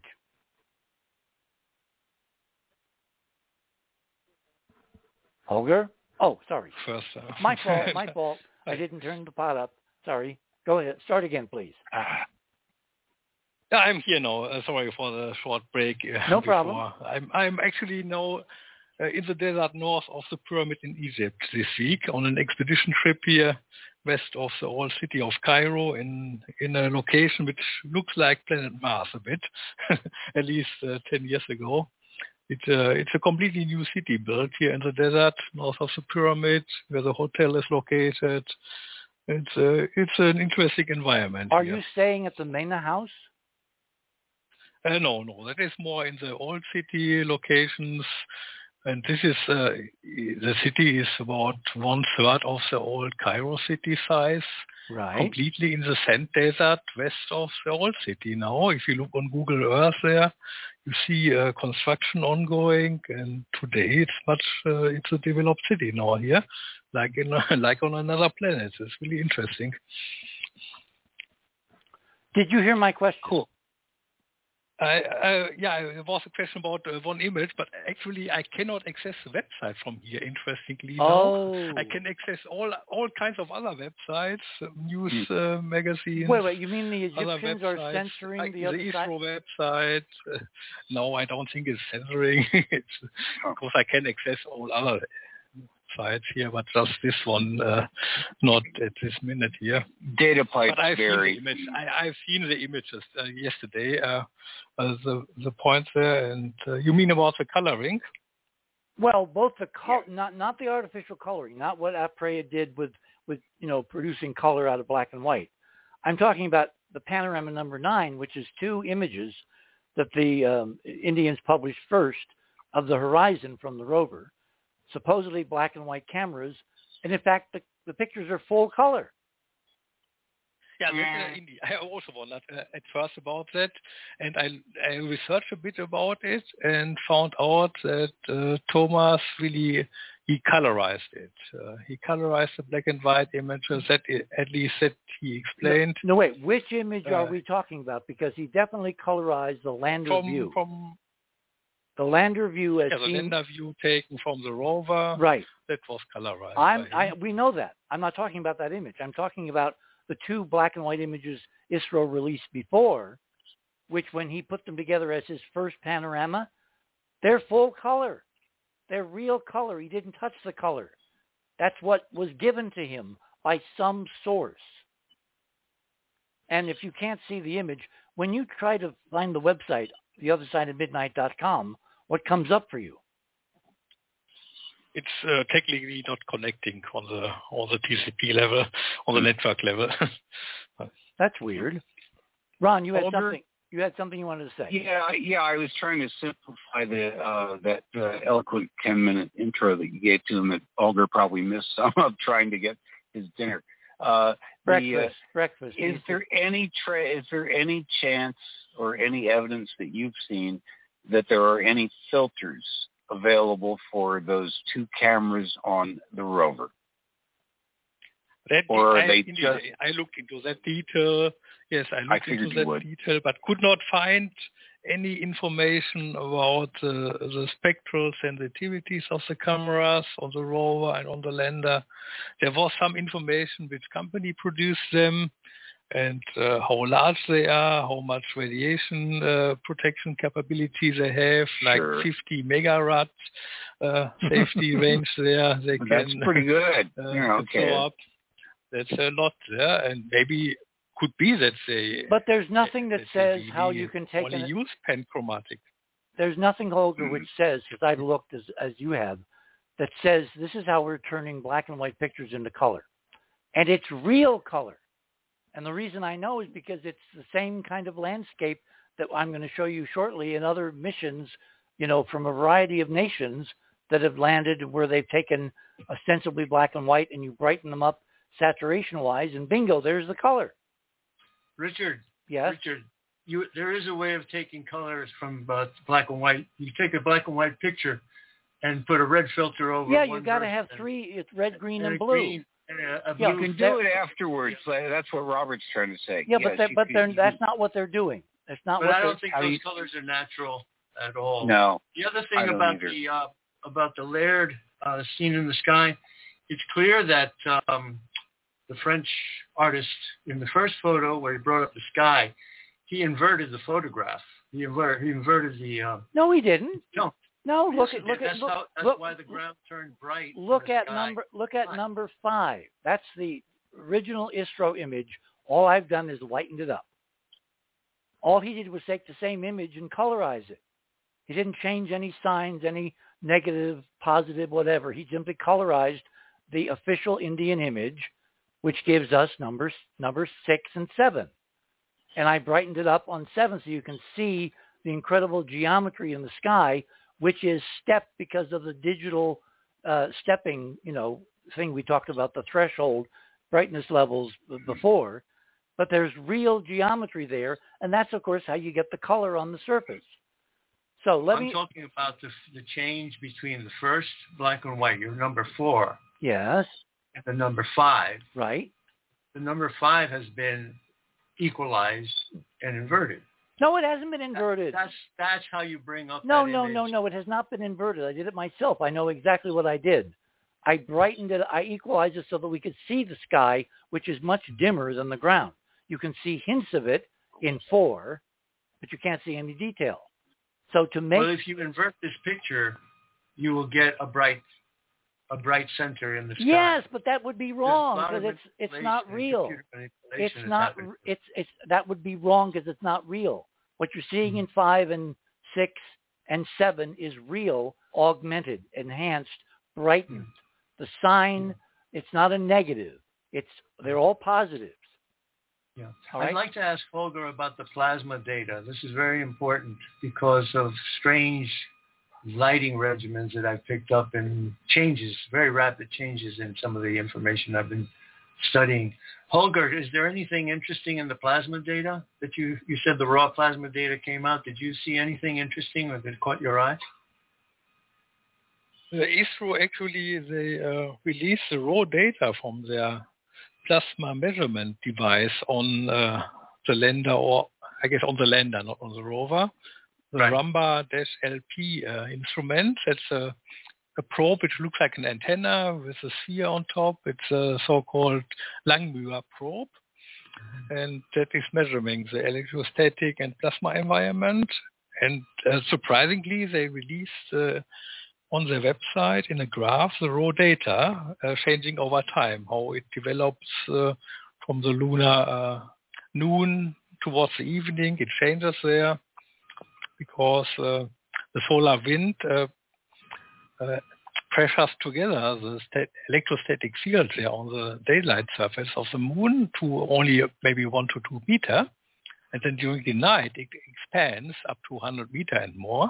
That is a large change. And it could be that they are trying to measure that with the rover or the lander during the night even. Well, hang on. They extended for 4 days. They are claiming, I think there's a time lag between us and Holger, between here and Egypt.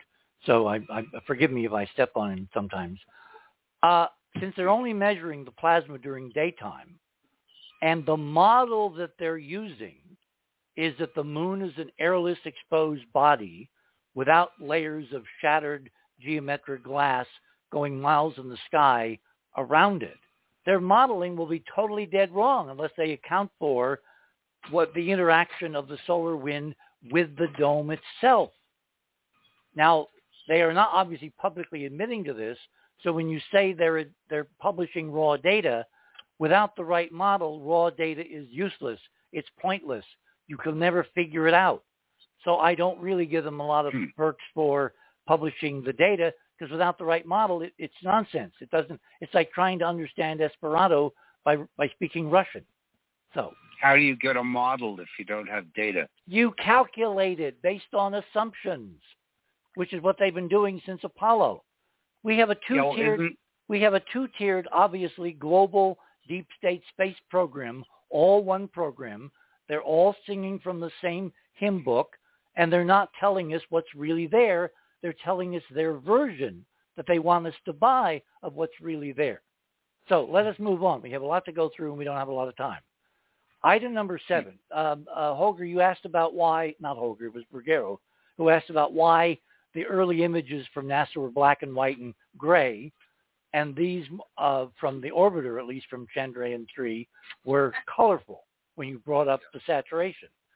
This is a first surface image taken through 3 color filters, red, green, and blue, Robert, composited together from the camera on Surveyor, which showed the first color view of the surface of the moon from unmanned Surveyor, which landed in the pre-dawn hours of June 2nd, 1966.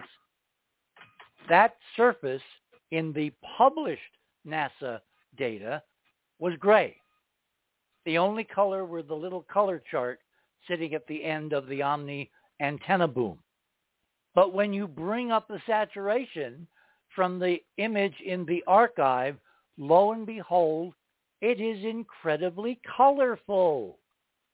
Just like the color from Chandrayaan-3, just like the color from the later Apollo Hasselblad film images, just like the colors that I've been showing everyone for years from every different landing, including the so-called secretive communist Chinese who are publishing real data under the People's Republican Army of the Chinese government website. Which brings us to item number 11. This is an Apollo image.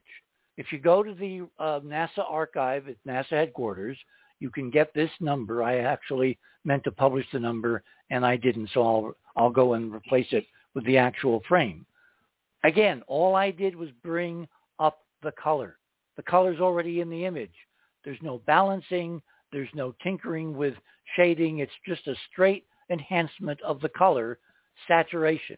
And lo and behold, there's more reddish, bluish, greenish, and the dome over the Apollo 11 landing site, for some reason, is incredibly reddish tinged with a bluish hint in the upper left-hand corner. That is very interesting indeed, very. Then we move on to number 12. This is a view, I believe this is Gene Cernan from Apollo 17, photographed by the Mauer camera in the window of the lunar module, looking at him facing the TV camera on the surface, basically saluting in a very American way. And you know it's Cernan because of the red stripe on his helmet. That's how they differentiated between astronauts who were pilots and astronauts who were commanders during Apollo. They carried the same striping over into the ISIS missions from the space station. If you look around him, again, all we've done is bring up the saturation, which is variegated color projected on the landscape in the model from the surviving glass over the Apollo 17 landing site. Same with number 13. This is, I believe this is from Apollo 16, judging by the mountains in the background, and it's a exaggerated color saturation. You can see the flag is pretty what you'd expect, but look at the pink and blue and purple in the sky and the greenish reflected light from the lunar surface out of frame, which is mirrored in the reflected light off one of the rover wheels in the bottom right-hand corner. Then we come to a view from Apollo 14, which is the famous golf shot. This is an actual Hasselblad frame that was carefully examined a few months ago, and close-ups were published showing where the golf ball is in the frame. I took a chance and I said, I wonder what happens if I increase the color saturation. And there you see what you get. You get variegated color which is not obviously on the published black and white gray images of the moon, even though they were taken with color film. But when you increase the saturation from the digital archive at NASA headquarters, bingo, what used to be viewed as a black and white gray surface turns out to be incredibly colorful, which of course brings us to item 15. This is a painting by the only human artist to stand on the surface of the moon and see what this looks like with his human eyeballs. When he pushed the gold-plated visor up and looked at the moon through transparent, clear plastic of the helmet and looked at the real colors. And lo and behold, when you compare, again, a saturated increased version of a Apollo 17 image with his painting on the left, they're the same. The same with the item number 16, which is another view of one of his astronaut compatriots he painted. I think this may be at the Apollo 17 landing site compared to the Artemis Orion color TV images made when they rounded the far side of the moon. That's the far side of the moon. And you can actually see the increased brightness and bluish cast at the bottom right-hand edge, which is where the lunar south pole is, and that's where the Indian mission has landed. On the other side of this image, so this is the far side, and they're just on the near side, but the cap is thicker over the poles of glass than it is elsewhere on the near side, and that's why they are seeing the colors that they're not admitting to. So I want to bring at this point our resident artist, one of them. We've got two. We're incredibly fortunate, Cynthia and Georgia. We'll go to Georgia first, and then we'll go to Cynthia. Georgia, what are your thoughts on the colors that we're seeing? Well, quite a bit, actually. Do we have time before the break? We've got 2 minutes, so do a tease, and then we'll come back. Okay. If we look at the structure of the human eye, we know that in the back of the eye, there are rods and cones. Rods receive black and white or light and dark. Cones receive color. Now, just as a human being has two sides to their body that aren't exactly the same, the eyes are not exactly the same. One eye will register a little bit brighter than the other, or a different, slightly different color than the other. It's so subtle that unless you know what to look for, you wouldn't know the difference. So if on a human being with the same two eyes in the same body are slightly different, how come all the cameras, whether they be American cameras from way back or the Indian cameras right now, are coming up with the same colors as in the painting? 30 seconds. That's my biggest question. Okay, we are at where are we? Top of the hour. 1 hour to go. When we return, we will definitely be talking with Georgia about why are all these separate missions showing us the same impossible colors on the moon. You're on the other side of midnight. My name is Richard C. Hoagland. We shall return.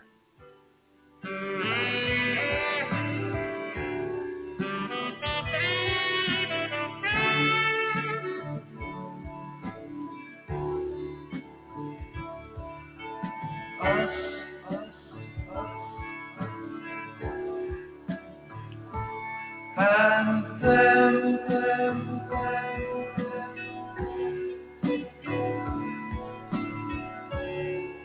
And after all, we're only ordinary men.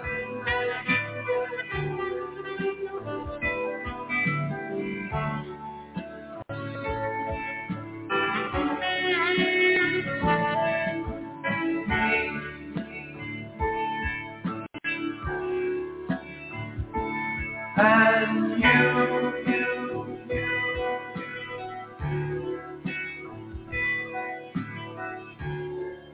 God only knows It's not what we would choose. theothersideofmidnight.com. Talk radio with pictures on demand. Liberate your hyperdimensional time scale and non-linearly access over 400 hours of conversation at the cutting edge of science and thought. Join Club 19.5 to get access to exclusive content that fits your interests and time schedule. Filter episode by guest or subject.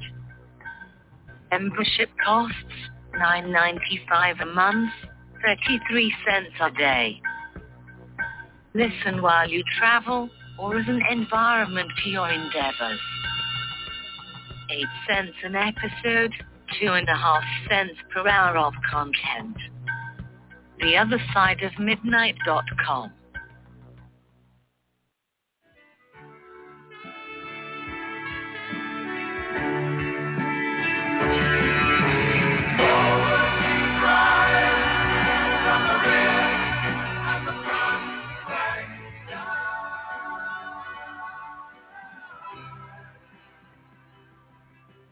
And welcome back, everyone, on this now Saturday night, grading into Sunday morning.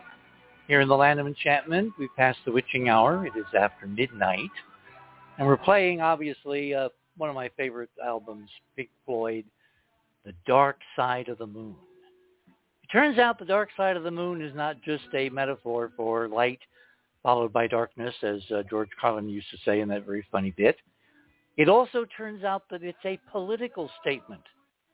Because it doesn't matter what side of the moon you're on, or even if the sun is shining bright in the sky down through an incredibly prismatic crystalline dome, what you present to the public seems to be the darker, the silent, in fact, the deep state, don't say anything about what's really there, side of the moon.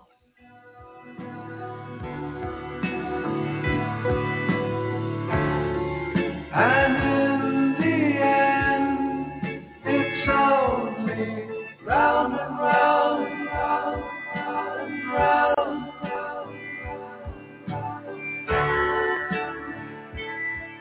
round. Okay, so let us go back to Georgia, who was on the verge of saying something really interesting. Go for it. Well, if you look at your number 15, where it has the Alan Bean painting juxtaposed with the photograph, unless people have the experience of mixing colors, you have no idea how difficult it is to get those colors that exact.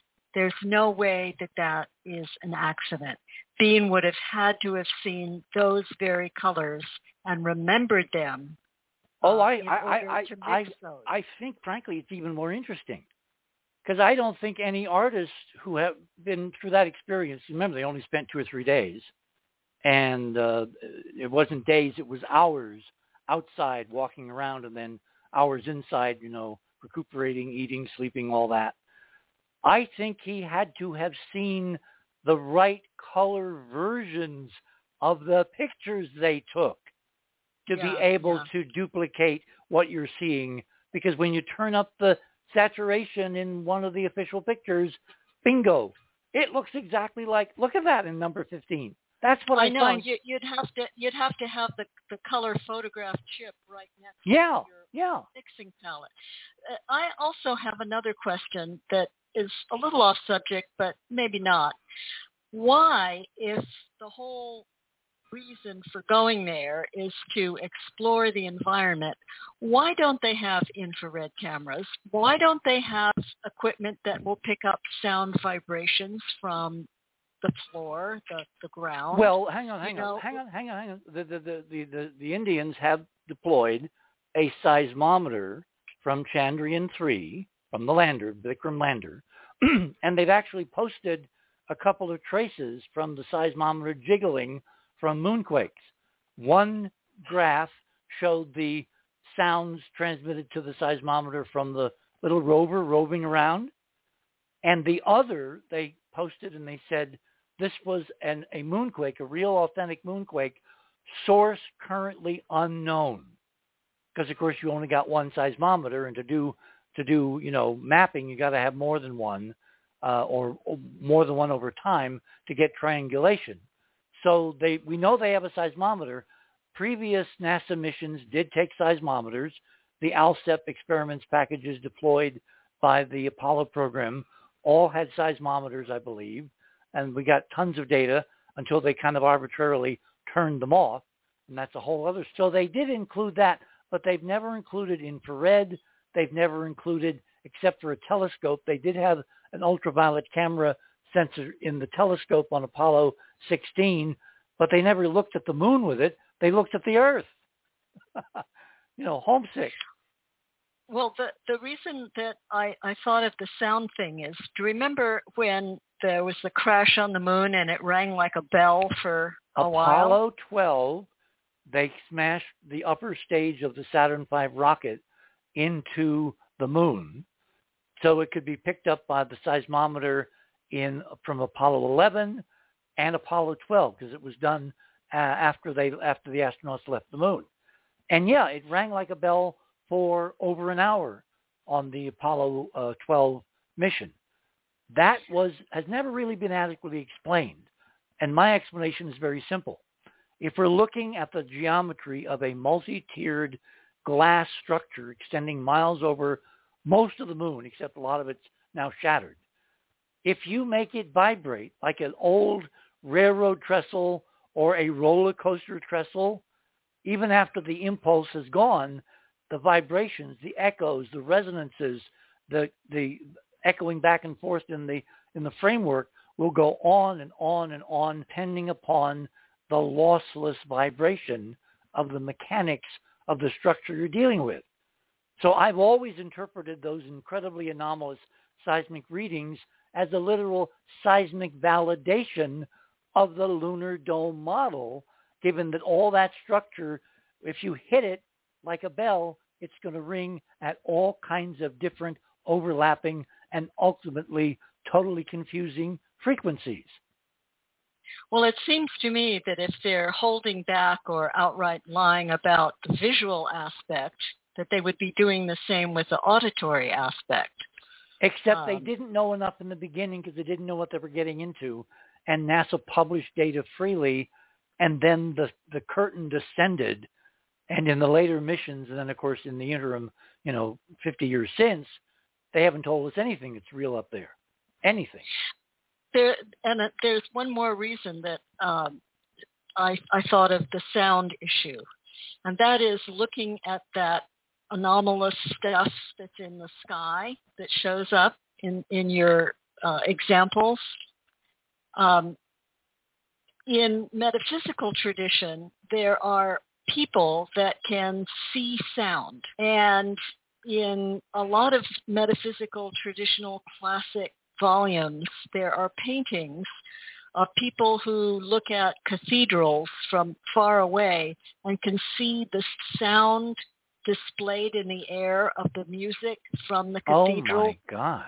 Showing within the atmosphere. That sky stuff in your photographs looks exactly like some of those metaphysical paintings. And I wonder if it's not just the glass doing weird stuff, but if there's sound involved. Oh, what an interesting idea. Well, the seismometers picked up sound. I mean, vibration in material is sound. It may not lie in the human, frequency range, but it's still sound. So again, given that vibration affects things that are less massive than things that are more massive, they'll move easier, quicker. The dome compared to the mass of the moon is nothing in terms of percentage. It's 0.00000 whatever. So it will vibrate easier than the moon itself. And I really feel that a lot of what the mainstream guys, going all the way back to Gary Latham, who was the principal investigator on the seismic experiments during Apollo, and I got a chance to sit down with him and have a detailed conversation for CBS News. I believe that what they interpreted as moonquakes in the moon itself are actually between the moon and what's above it, and it's amplified and all distorted and changed by the vibrations in the dome. But with modern computers and AI, the magic phrase these days, they should be, or maybe we can, separate out the signals and do a pattern match to see if, in fact, this interesting idea is correct. Well, again, it seems to me that if they're going to explore a brand new surface of another world, they would have more than just a camera. They would have sound stuff. They would have infrared. They would have electromagnetic field detectors. I mean, if there's other stuff up there, wouldn't we want to detect it if it's moving around? Well, there's basically two parts to that. One is the detection, and the other is what do you publish? What do you admit publicly you've detected? I think they could be doing all of that, Georgia, and they've just never told us. I mean, in very limited ways, they've kind of hinted this and that. And Holger was talking about this plasma experiment on the Chandrayaan-3 mission. Are they really showing us data that they don't understand themselves, or are they showing us a version of the data safe in the assumption that no one is going to figure out that it's actually taken from the interaction of the solar wind with this incredible glass dome surrounding the entire moon in incredible state of disrepair all over the front, the Earth side?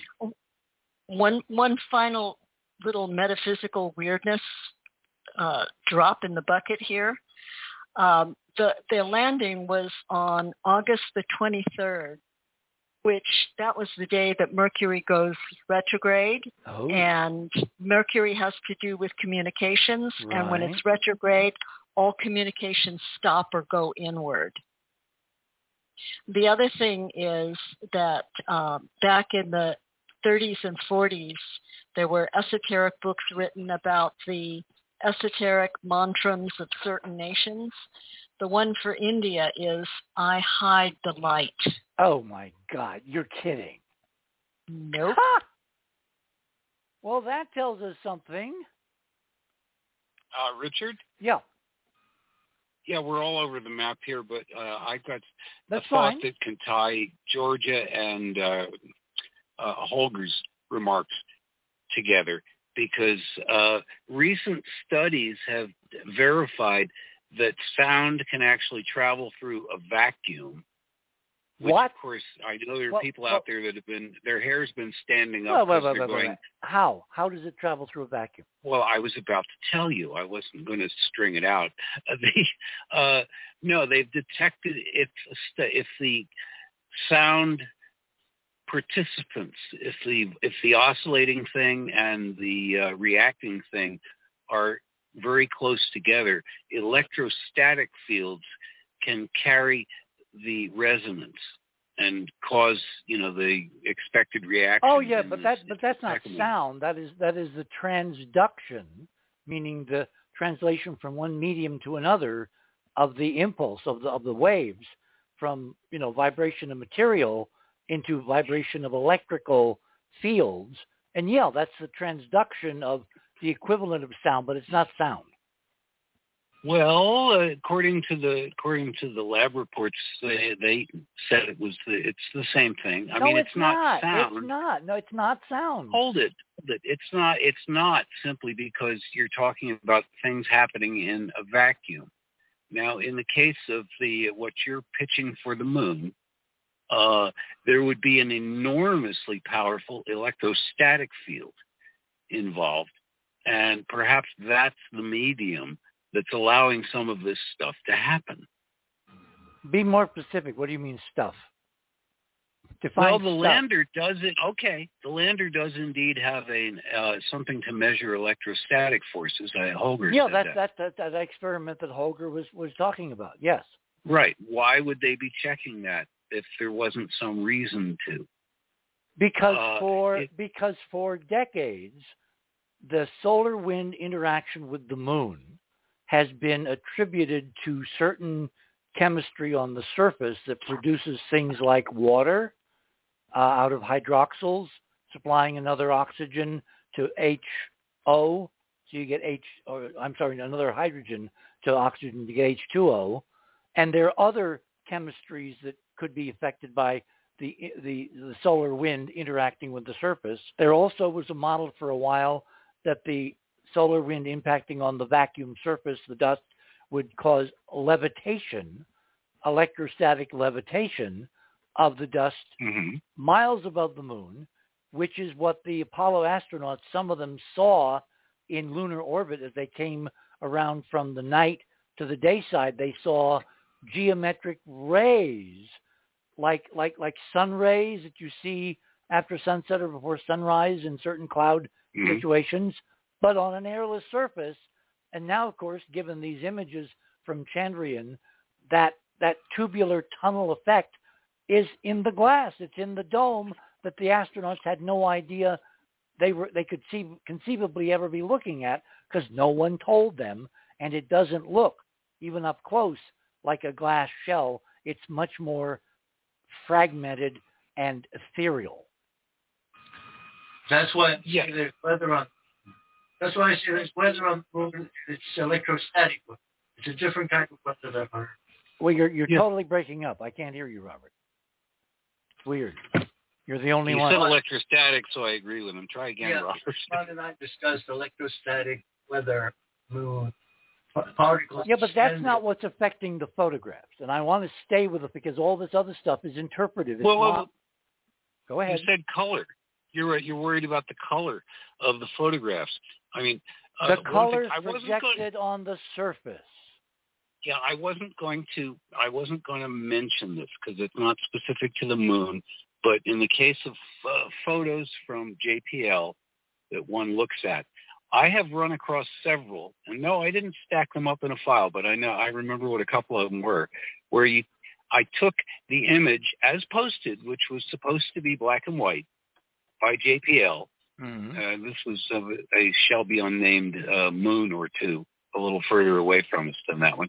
And when I simply converted them to RGB in the imaging program, it doesn't do anything. It just says, okay, we'll pretend you're three different channels. Boom. Sometimes you hit an image where it pops into full color. I've had this happen several times. Because they've been lying about what it's supposed to be in the file. It's totally consistent with what I'm saying. Well, you didn't.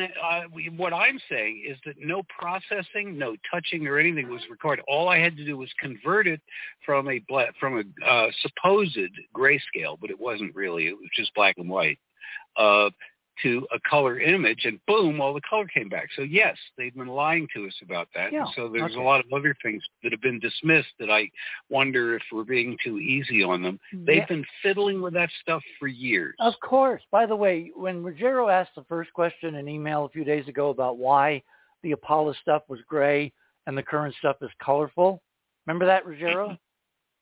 Yes, I do. Yeah. And Ron's answer to you was, well, it's easier to retouch black and white images in color, and that is true. But if the secret that you're desperately trying to hide over a generation or more, 2 generations, is all about the color, because without the prism glass you don't get the color, hiding the color is your first primary, consideration, your priority, because the color should never be there, and if it is there, the whole game collapses. I got a little question I was writing down for myself. Okay. So on Earth, I think you've kind of touched on it already, but I'll just say it as a layperson. On Earth, we get the Northern Lights effect at the hemispheres. Why is this not a electrical type effect? Or why is this not a thing of physics and can only be the glass?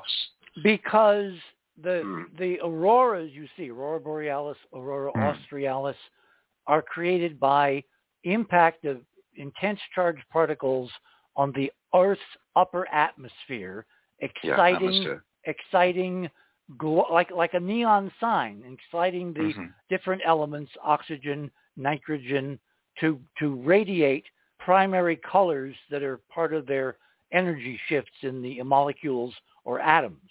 So it's radiated color from stimulated atomic radiation caused by particle impact with the solar wind, ducted, controlled by the Earth's magnetic field, which is why it's concentrated where the field is strongest around the north and south magnetic pole of the Earth. There is no global magnetic field around the moon. We know that because of umpteen measurements. There is no atmosphere that's dense enough, to produce an optical, illumination that would give you a visible aurora. The comparison between the density of the trace molecules or atoms around the moon to the Earth is like trillions to one. So the only thing that can be doing what we're seeing on the ground as projected colored light on a movie screen is by having a prismatic effect like through the, crystalline chandelier I have in my dining room, where the sun hits it just right, you get a beautiful spray of colors on the wall. This is not esoteric. This is very straightforward. The problem is it's being produced by a technology so far beyond anyone's comprehension that they simply say, oh, it can't be because I don't know how to create it. Well, we're not the smartest guys in the universe. Somebody was a lot smarter, and they did this, and we're simply denying repeated, incredibly multidisciplinary evidence that it's real and it's there, and the Indians have joined the cover-up crowd, and they're keeping it secret too. Can I just give one statement? Yeah, of course. About, I want to go back to the Alan Bean photographs. Okay. Your 15 and 16, yep. Now, I had a look at Mr. Bean's website, and I know that the way he was doing his art effect was he did like a scratching effect across, and it was the way he those laid are the the paint. geometric and the acrylics where he would raise geometry. That's separate from the color. Yeah, but with what he did there, it looks like you're like looking at something through water or even a glassy effect. It's very as an artist, and Andrew and I, there's no reason for it to be there. Andrew and I have discussed this. So Andrew, this is your cue to start there and then move through the other things you've been saying you want to talk about. Perfect. Well, look, Richard, the colors that you're bringing out match up. Look, let me give you a real-world example. I mean, meaning down here on this planet. Just real quick, and it's something I was blurting in the chat box, just patiently waiting. I went to we have a fair in the city where I bought this Tibetan singing bowl, which, by the way, I have sitting beside me. And, Richard, before you could get into the part in this there's a reason for this. When I got into this building where all these vendors are selling their wares, there was a little, it was a huge atrium. We all walked into this giant space, and everybody was sitting on the floor. And I went, what's going on? And on the walls were projected beautiful, digital, colorful images of Monet paintings on all four walls. And everybody was sitting. Yeah, and they were sitting in awe at this. Remember, and they were Bean actually painted a moon from space, and he called it the Monet moon. Yeah, and people were sitting there. There were like dozens of people just sitting there. I walked through it because each image were on all four walls, and they were just gently blending into the next painting of his. And then I went into the main. You mean they were doing crossfades, or they were one image that would fade into the next. Yeah. Okay. And then everybody came into the building and then looked at all these different vendors who were selling knives and all the artwork and all this. And one of the gals that I spoke about her name was Eve. And she said to me, why are there so many people coming in? I said, that's because they're sitting in a giant atrium, like the size of a giant high school gymnasium, on the floor looking at Monet paintings. What I'm trying to say is that what we're discussing here is what humanity needs. They need wonder, and we're waiting for it. We'll sit in awe, and then we will do something about it. I'm sorry to jump out of it for a second. No. It's incredibly on point because, Andrew, I watched NASA. I've been part of NASA. I was a little teeny part, actually, of the Apollo program. Remember the Lunar Press book and the moon section? I have watched NASA consistently from the beginning make something wondrous and magical and uplifting and unifying for humanity. Yes. Deadly boring as dust, deliberately, over and over and over, killing the spirit, killing the wonder, killing the potential by deliberate design. Yes, and the Indians, unfortunately, are doing the same damn thing. Yes, and that's what upsets me is that we're in this gray haze. I'm more than upset. I'm angry. Yeah. I'm really angry. And it's over. It's time. Everybody's ready. And whatever stage you are in your life, I don't want to get on a pedestal. Yes, do so. That's what this show is about. Various pedestals. Richard, everybody listening to this show is a wondrous person because everybody's created a wondrous image of beauty. And if we could ever just connect with that and if these darn powers that be would just stop being so afraid and let us,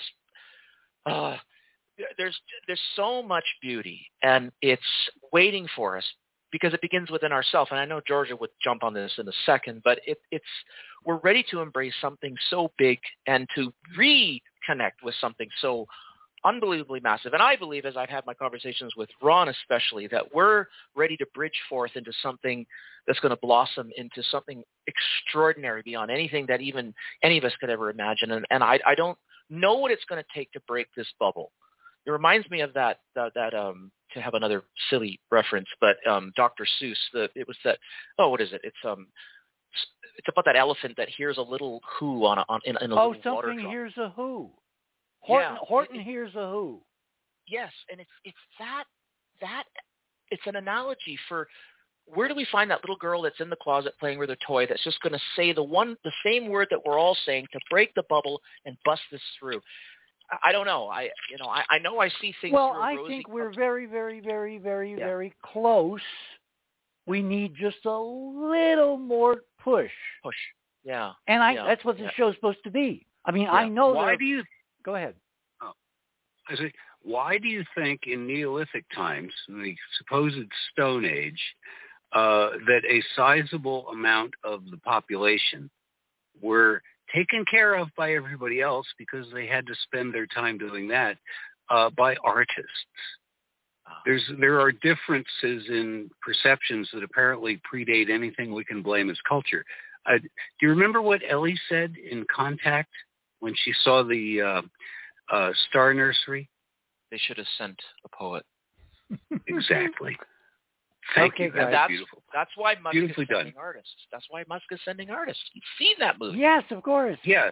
Hey, guys, we're at the bottom of the hour. Everyone hold it there.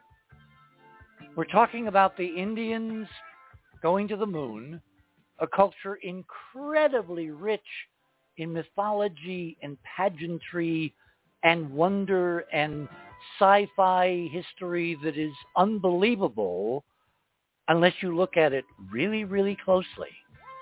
And out of this incredibly important, artistic, and deeply rich, ancient culture, we get black and white. You're on the other side of midnight. My name is Richard C. Hoagland. The dark side of the moon.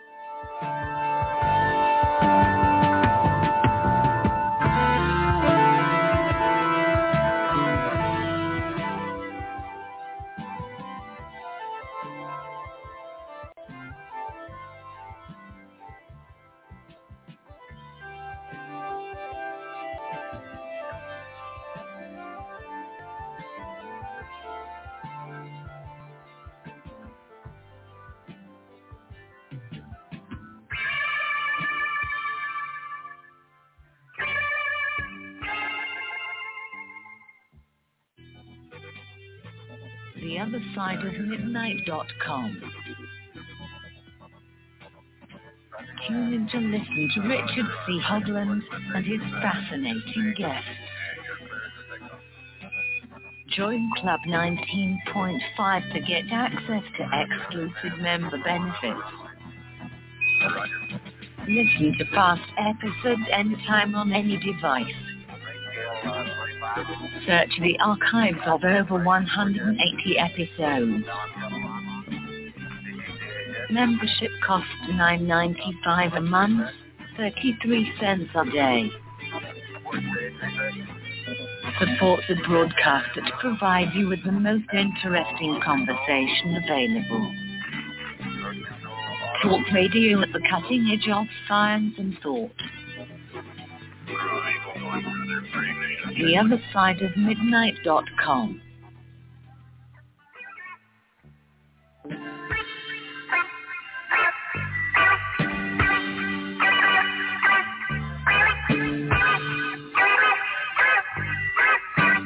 And welcome back to the last half hour of this Saturday night, Sunday morning edition of The Other Side of Midnight, where we're talking about a poverty.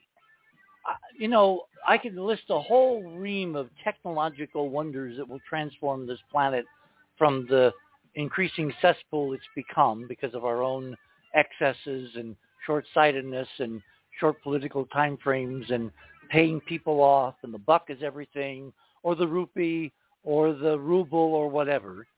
But the thing that I can't understand is, and I think I want Georgia to come back on this one, picking up on what Andrew just said, India is supposed to be the most spiritual culture and nation on earth.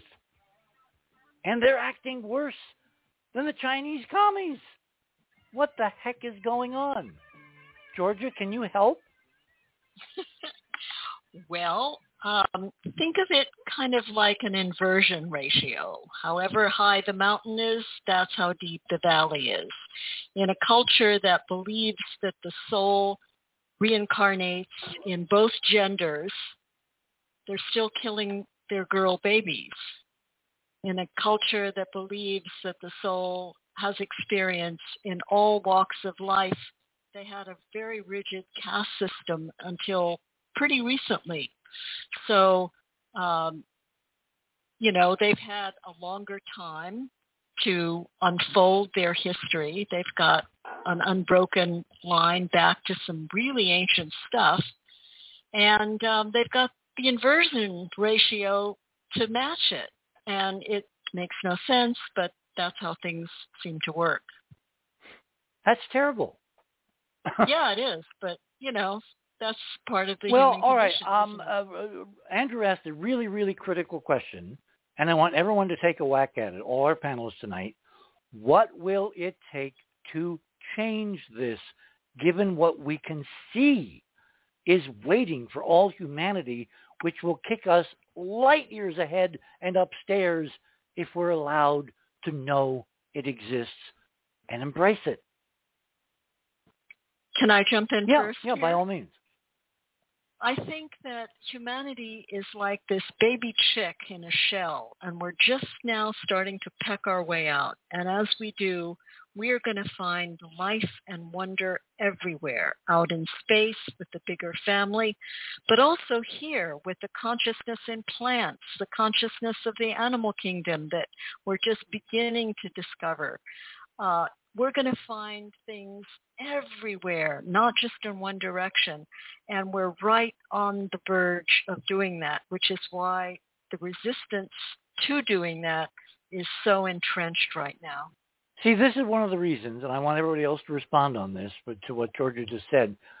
I think our real hope, and I used to be more emphatic about this than I am now, rests with Elon Musk, and that's a terrible thing to say given what he's been doing lately. But by sending 9 civilian artists, Andrew hit it right on the head, artists to the moon, to the stunning, glorious, colorful wonders that are really there, particularly if we can succeed, as we're working behind the scenes, to let them know what to expect, when to anticipate, what technology to take with them so they can see it easily, like polarizing filters. That could be the breakthrough, and that could happen as soon as a year and a half from tonight. Maybe that close in time, that could be the breakthrough. So everybody else have at it. Who wants to go next? About the light, because Georgia mentioned the infrared light before the break. I'd like to follow up shortly about that one. Okay. Because about the infrared, there are hints that the cameras are infrared sensitive on the rover or on the lander.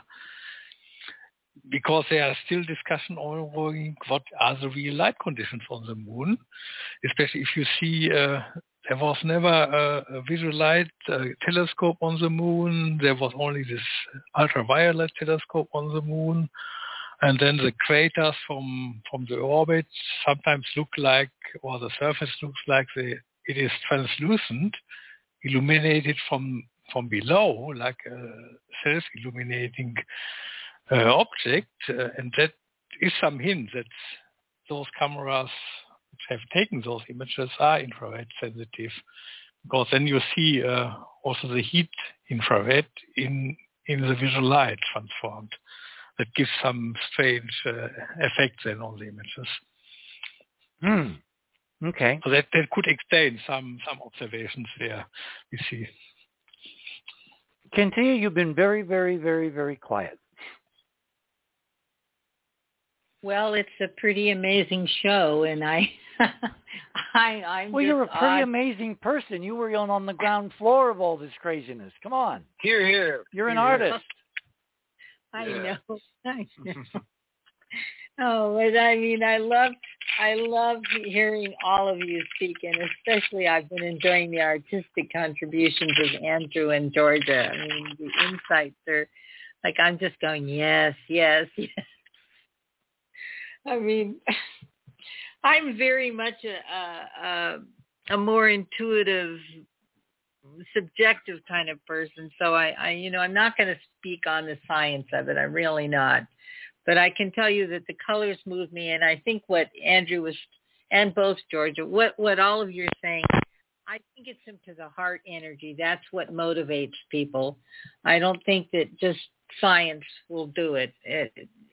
I think if we want to really engage the public, then the whole thing has to be attached to a bigger story, which of course always comes down to relationship, whether it's relationship within our own species or relationship with whatever's out there. And that also includes, like Georgia said, the forms of life on this planet that maybe we haven't been relating to. So when I look at these images, I'm moved by the possibility of what it can mean, and what it means in terms of relationships. That's what motivates me to take action in life. So the extension of our family out into the stars is very exciting. The idea of a dome being out there, that there has been life, that there is life, and I'm convinced that there is everywhere life. I think that is that's what moves me. That's what interests me. That's what gets me to take action. And you'll notice that the mainstream humans, they respond to stories. If you just give us just facts, it doesn't really do anything. I mean, it sort of just spins around. But if you attach a story to it, that's why all these great truths have been passed on through legends, passed down through that medium of story, which again comes back to relationships. And I think that you can see that relationship in Alan Bean's paintings. There is a lot of heart energy in his art. And so I think I'm complete here. Thank you. Richard, this is the woman that studied the face on Mars from every angle, every light source. Oh, and almost bent her back out of shape forever. Yes, doing it. Yeah, and had her kids wondering what the heck she's doing and why they're ignoring. I shouldn't say that. It's going to be up. But that's what happened. Yeah, and then it has it in the backyard. It's weathering away, which is exactly like the last, 40, 50 years of this nonsense. It's like, I'm not coming after you, but I say pretend you still have it. No, but that's what NASA's doing. That's what India is now doing. That's what we keep seeing is this this just like, well, let's just haze it over and get everybody just falling asleep, and just get on to the next nonsense. See, this is why I'm really pinning my hopes, and you know I'm a left-brain scientist kind of guy, but I really think that Musk's genius, and he is obviously a genius at several different levels, and somebody please mute because we're hearing lots of scrabbling somewhere, is in picking 9 artists under their Japanese benefactor to go and orbit the moon for several days and simply look at it. And if we give them the right tools and we give them the right heads up, and we're well on our way to doing that through back channels, how could you suppress 9 artists with their souls and their following and their hordes of fans and all that from being there at the edge of history and not reporting what they're seeing and then speculating wildly? What the hell does it mean? Why haven't we known this for the last 50 years? And we've already seen an example of this, Richard, when Walt Disney did that film where the astronauts were, remember, it was a pretend film, going around the moon. They shoot off flares. This is what, back in the 1954, I think. Can you explain I believe they replaced it with the Michael Jackson ride, so it was there for a long time.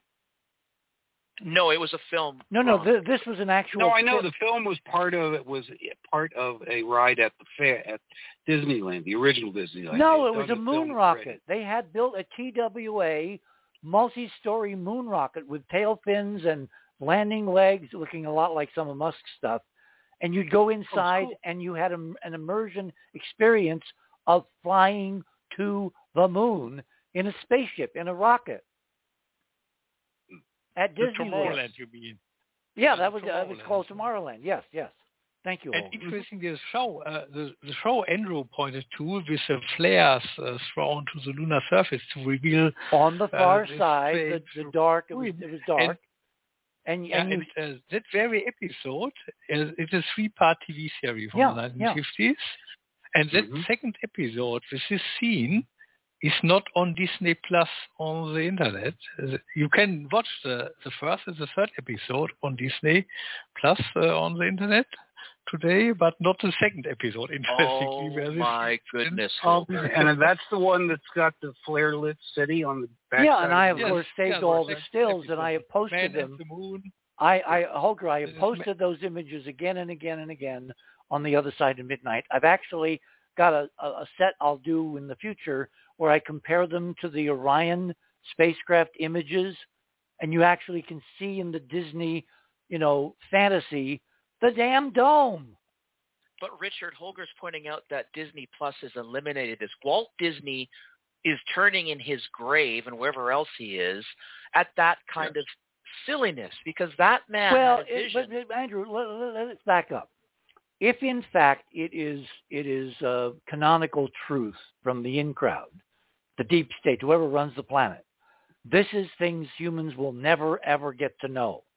Remember when John Alexander was giving a briefing at the Pentagon and he started laying out some things about UFOs, and one of the undersecretaries of defense jumped up and shouted in anger, you're not supposed to know that till you die.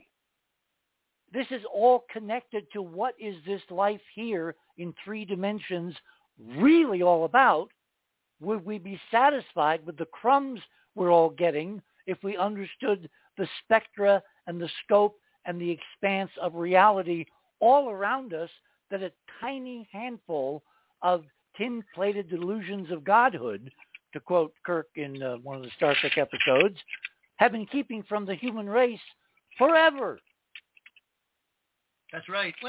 What I mentioned of consciousness, the global tomorrow, what has to come down is the political economic system that has installed the mind control apparatus in the global mockingbird media, and its purpose is suppression of human consciousness. So the real question is, how, Robert, do we break out of prison? What's our breakthrough? I think every individual has to do it independently. Elections, I don't know if that's ever going to work again. But the whole system of mind control by mockingbird media has to be dismantled. And the people are doing it. People are walking away from mass media. I I canceled cable television 7 months ago, and I've never been more prolific. And like I like to say, instead of watching news, let's make news. Okay, Laura. Hang on. Laura is very, very quiet. So obviously she's been thinking of some really good things to say in the last half hour. Go for it. Have I? Yes. Well, I mean, I just can't. I feel like a broken record because I still have the same question. I mean, why should people care about the moon, about this moon landing, about what's going on there? We've been so kind of force-fed this image of a silver moon and all the childish myths about what the moon is, instead of the real moon. And once again, I'm going to bring up this photographer, Rami Amun, and I don't know if that's how his last name is pronounced, but I just retweeted him earlier this morning. He just took a photo of the moon with his 5-inch refractor telescope, and it shows lots of color, the orange soil, light and dark. It's not just this silver image. I mean, I even follow NASA on Instagram, and their images of the moon are just this flat shades of gray, but not many, image of the moon. So obviously there's more to it. We're not being told. I don't understand why. And I just... Well, look at my item number 17. Yeah. The picture on the left is not from NASA, not from Russia, not from India, not from any government. Yeah. It's a talented amateur astronomer who took a 14-inch telescope, which is pretty big by, amateur standards, and digital imaging, and took a picture of the moon with Mars occulting, meaning moving behind it and then coming out the other side about an hour later. And that's real color from the shots that's on the web, on his website, and that's not a moon that you've ever seen. The moon that you think you've seen is in the picture number 18 below. That's the moon everybody thinks about. That's fake. The real moon is the upper left-hand panel in number 17, in which you, by the way, can also see the glass dome all along the limb of the moon. And I've done close-ups and enlargements, and there's geometric structure at the edge, because this is the boundary between the near side, where the glass is almost gone through erosion, and the far side, where it's much, much thicker and more intact. And that boundary is literally at the lunar curved horizon, with Mars rising behind it. And you look at that, and if you know it's real, in order to have dreams, they have to be grounded in a reality that we all agree on.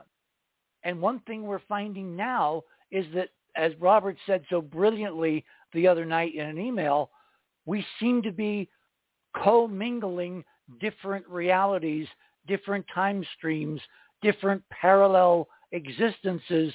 In this one, fewer and fewer people are agreeing about common, ordinary things that we used to all have a common language to share. Again, people are so focused on the landing and not on what's there. And isn't it absolutely ass backward? Yeah. Isn't that dumb, stupid, and inane, and ridiculous, and obscene? Not to want to know, but why is it typical? Politics. Because we tend to just look at the surface of things and not the deeper meaning. But why should people, I think people say, well, how does this affect me? What's on the moon? How does it affect me? It doesn't, so they go on with their day. So I'm asking you, how does this affect me? Well, it's not going to affect you tomorrow. But in 10 years, if the Musk mission with the artists reveal what's really there, there will be a gold rush like you could not imagine to get to the physics and technologies and machines that are waiting for us that will transform the planet Earth we all live on into a place, instead of dying in front of our eyes, it will go on in a way, in a lifestyle to which we all would like to become accustomed. that our great-grandmothers lived in and grandfathers, and has been slipping further and further away in front of greed, in front of oil and coal and atmospheric pollution and the warming, which is real, and the dead end, which is ultimately the planet is going to reject us and return to what it used to be, and a whole different species will arrive in a few million years to start it all over again if they don't have the truth sitting in our skies 250,000 miles away every single night. Maybe that's why it was put there. It was put there. Why do you think we get eclipses? Why do you think the CIA called their first secret photographs of the moon Project Corona, hiding it under the idea of looking down at missile bases in the Soviet Union, when the leaked imagery I got was thousands of pictures on one reel of film only of the moon? And I put them on the website and I put them on the show and I've done comparisons, and it's like sometimes I feel like we're trying to bail out the Atlantic Ocean with a teacup. Okay. Well, what's the answer? I think the answer is to democratize access to the moon.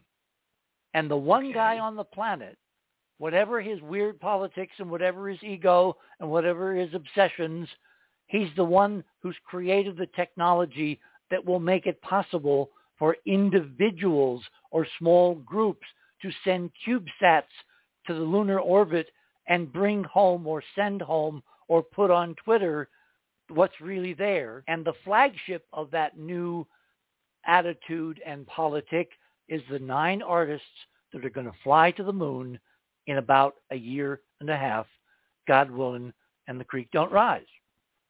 Right. I have to say, I have never met a genius, even looking in the mirror, that wasn't weird. I think that's the statement of the night. Yeah. Well, actually, I think the little exchange where I ask Andrew a simple question and he jumps out like we'd been rehearsing it all night, he had no idea I was going to say that. If I was going to do a promo for something, I would use that. People would say, oh, I want to listen to that. There's been a lot of good conversation tonight, I think. Okay, we've got 7 minutes. Who has something interesting to say that we haven't heard? I do. I being really quick. Andrew? Okay. Andrew, yeah. Real quick. This is from a listener, Jennifer. She's wonderful. She just noted to me that there is a new video game that came out today. It's called Starfield. Yes, I've heard about that. Right. Let me read to you what she wrote. She had to write this real quick. She really wanted to call in, and if I mumble it, I'm sorry. If New Atlantis was the shiny pearl, then Cydonia on Mars would be a rusty bolt. This gritty and grungy city of the Sol system is one of the major cities that you will be visiting frequently during your time in Starfield. With a heavy focus on mining and production, Cydonia expanded downward as opposed to outwards. Oh, there's Georgia speaking. Creating a city divided across various floors. You will naturally be sent to Cydonia very early on in the main constellation story, as you will, and Sarah will make a pit stop here to check some info out at the Broken Spear Bar. Quests that will bring you to Mars include.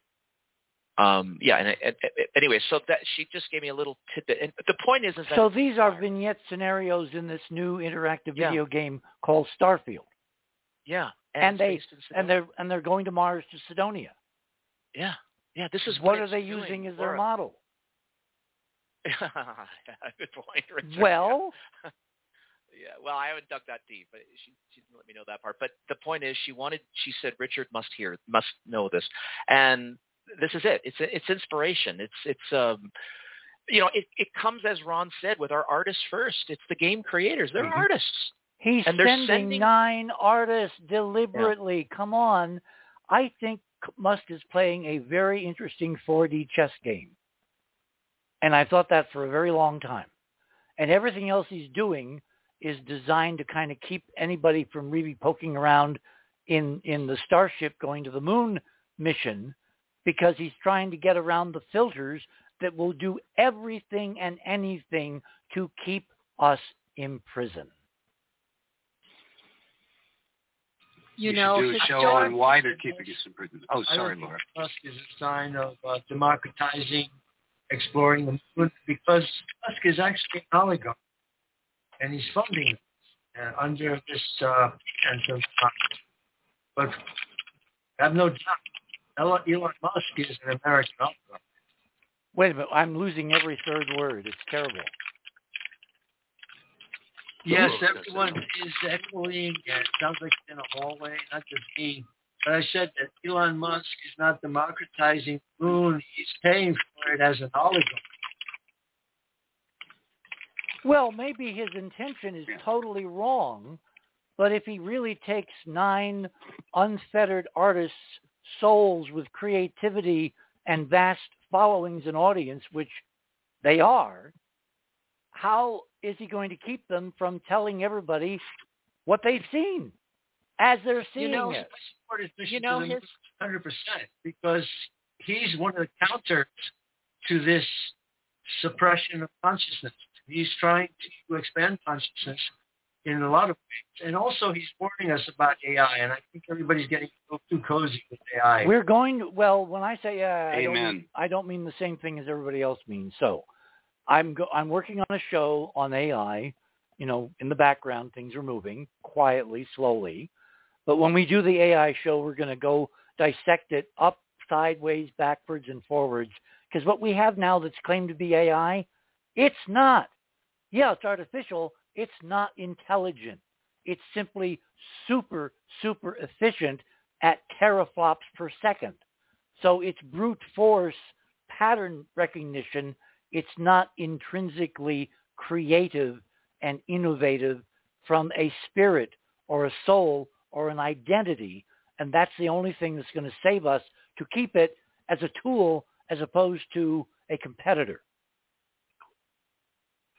I agree with that. Good. Me too. Because you're both going to be part of that show. What I make is that there's a global deep state that has been suppressing, and I think it's going to take a single man, not a movement. I hear the Grim Reaper. A single person. Yep. With a greater vision and more power. Yeah, we are literally, guys. I want to thank everybody. We are out of time. So we're all going to do this again, depending upon if there are any surprises coming from the Indians, or even if they're not, because the world desperately needs surprise. We have become like the guy sitting, staring at his navel and talking to the phantoms in the room. The human race, unless it expands outward, as Joseph Farrell and I have discussed many times, unless it acknowledges that we're in an open system as opposed to a closed system, ultimately the projection is that the human race, at whatever time you choose, is inevitably going to die. The answer to that is to open the system. But in fact, we don't have to do anything because the system has always been open. We need simply to be aware of it. And if we're aware of it, then in fact, we will transition to a stunning new truth. So until next week, remember tomorrow we're going to do the repeat of tonight's show. So if you got anybody in your audience that hasn't heard the show, let them know. So until then, same time, same bat channel. Remember, third star on the left, straight on till morning. Good night, everyone.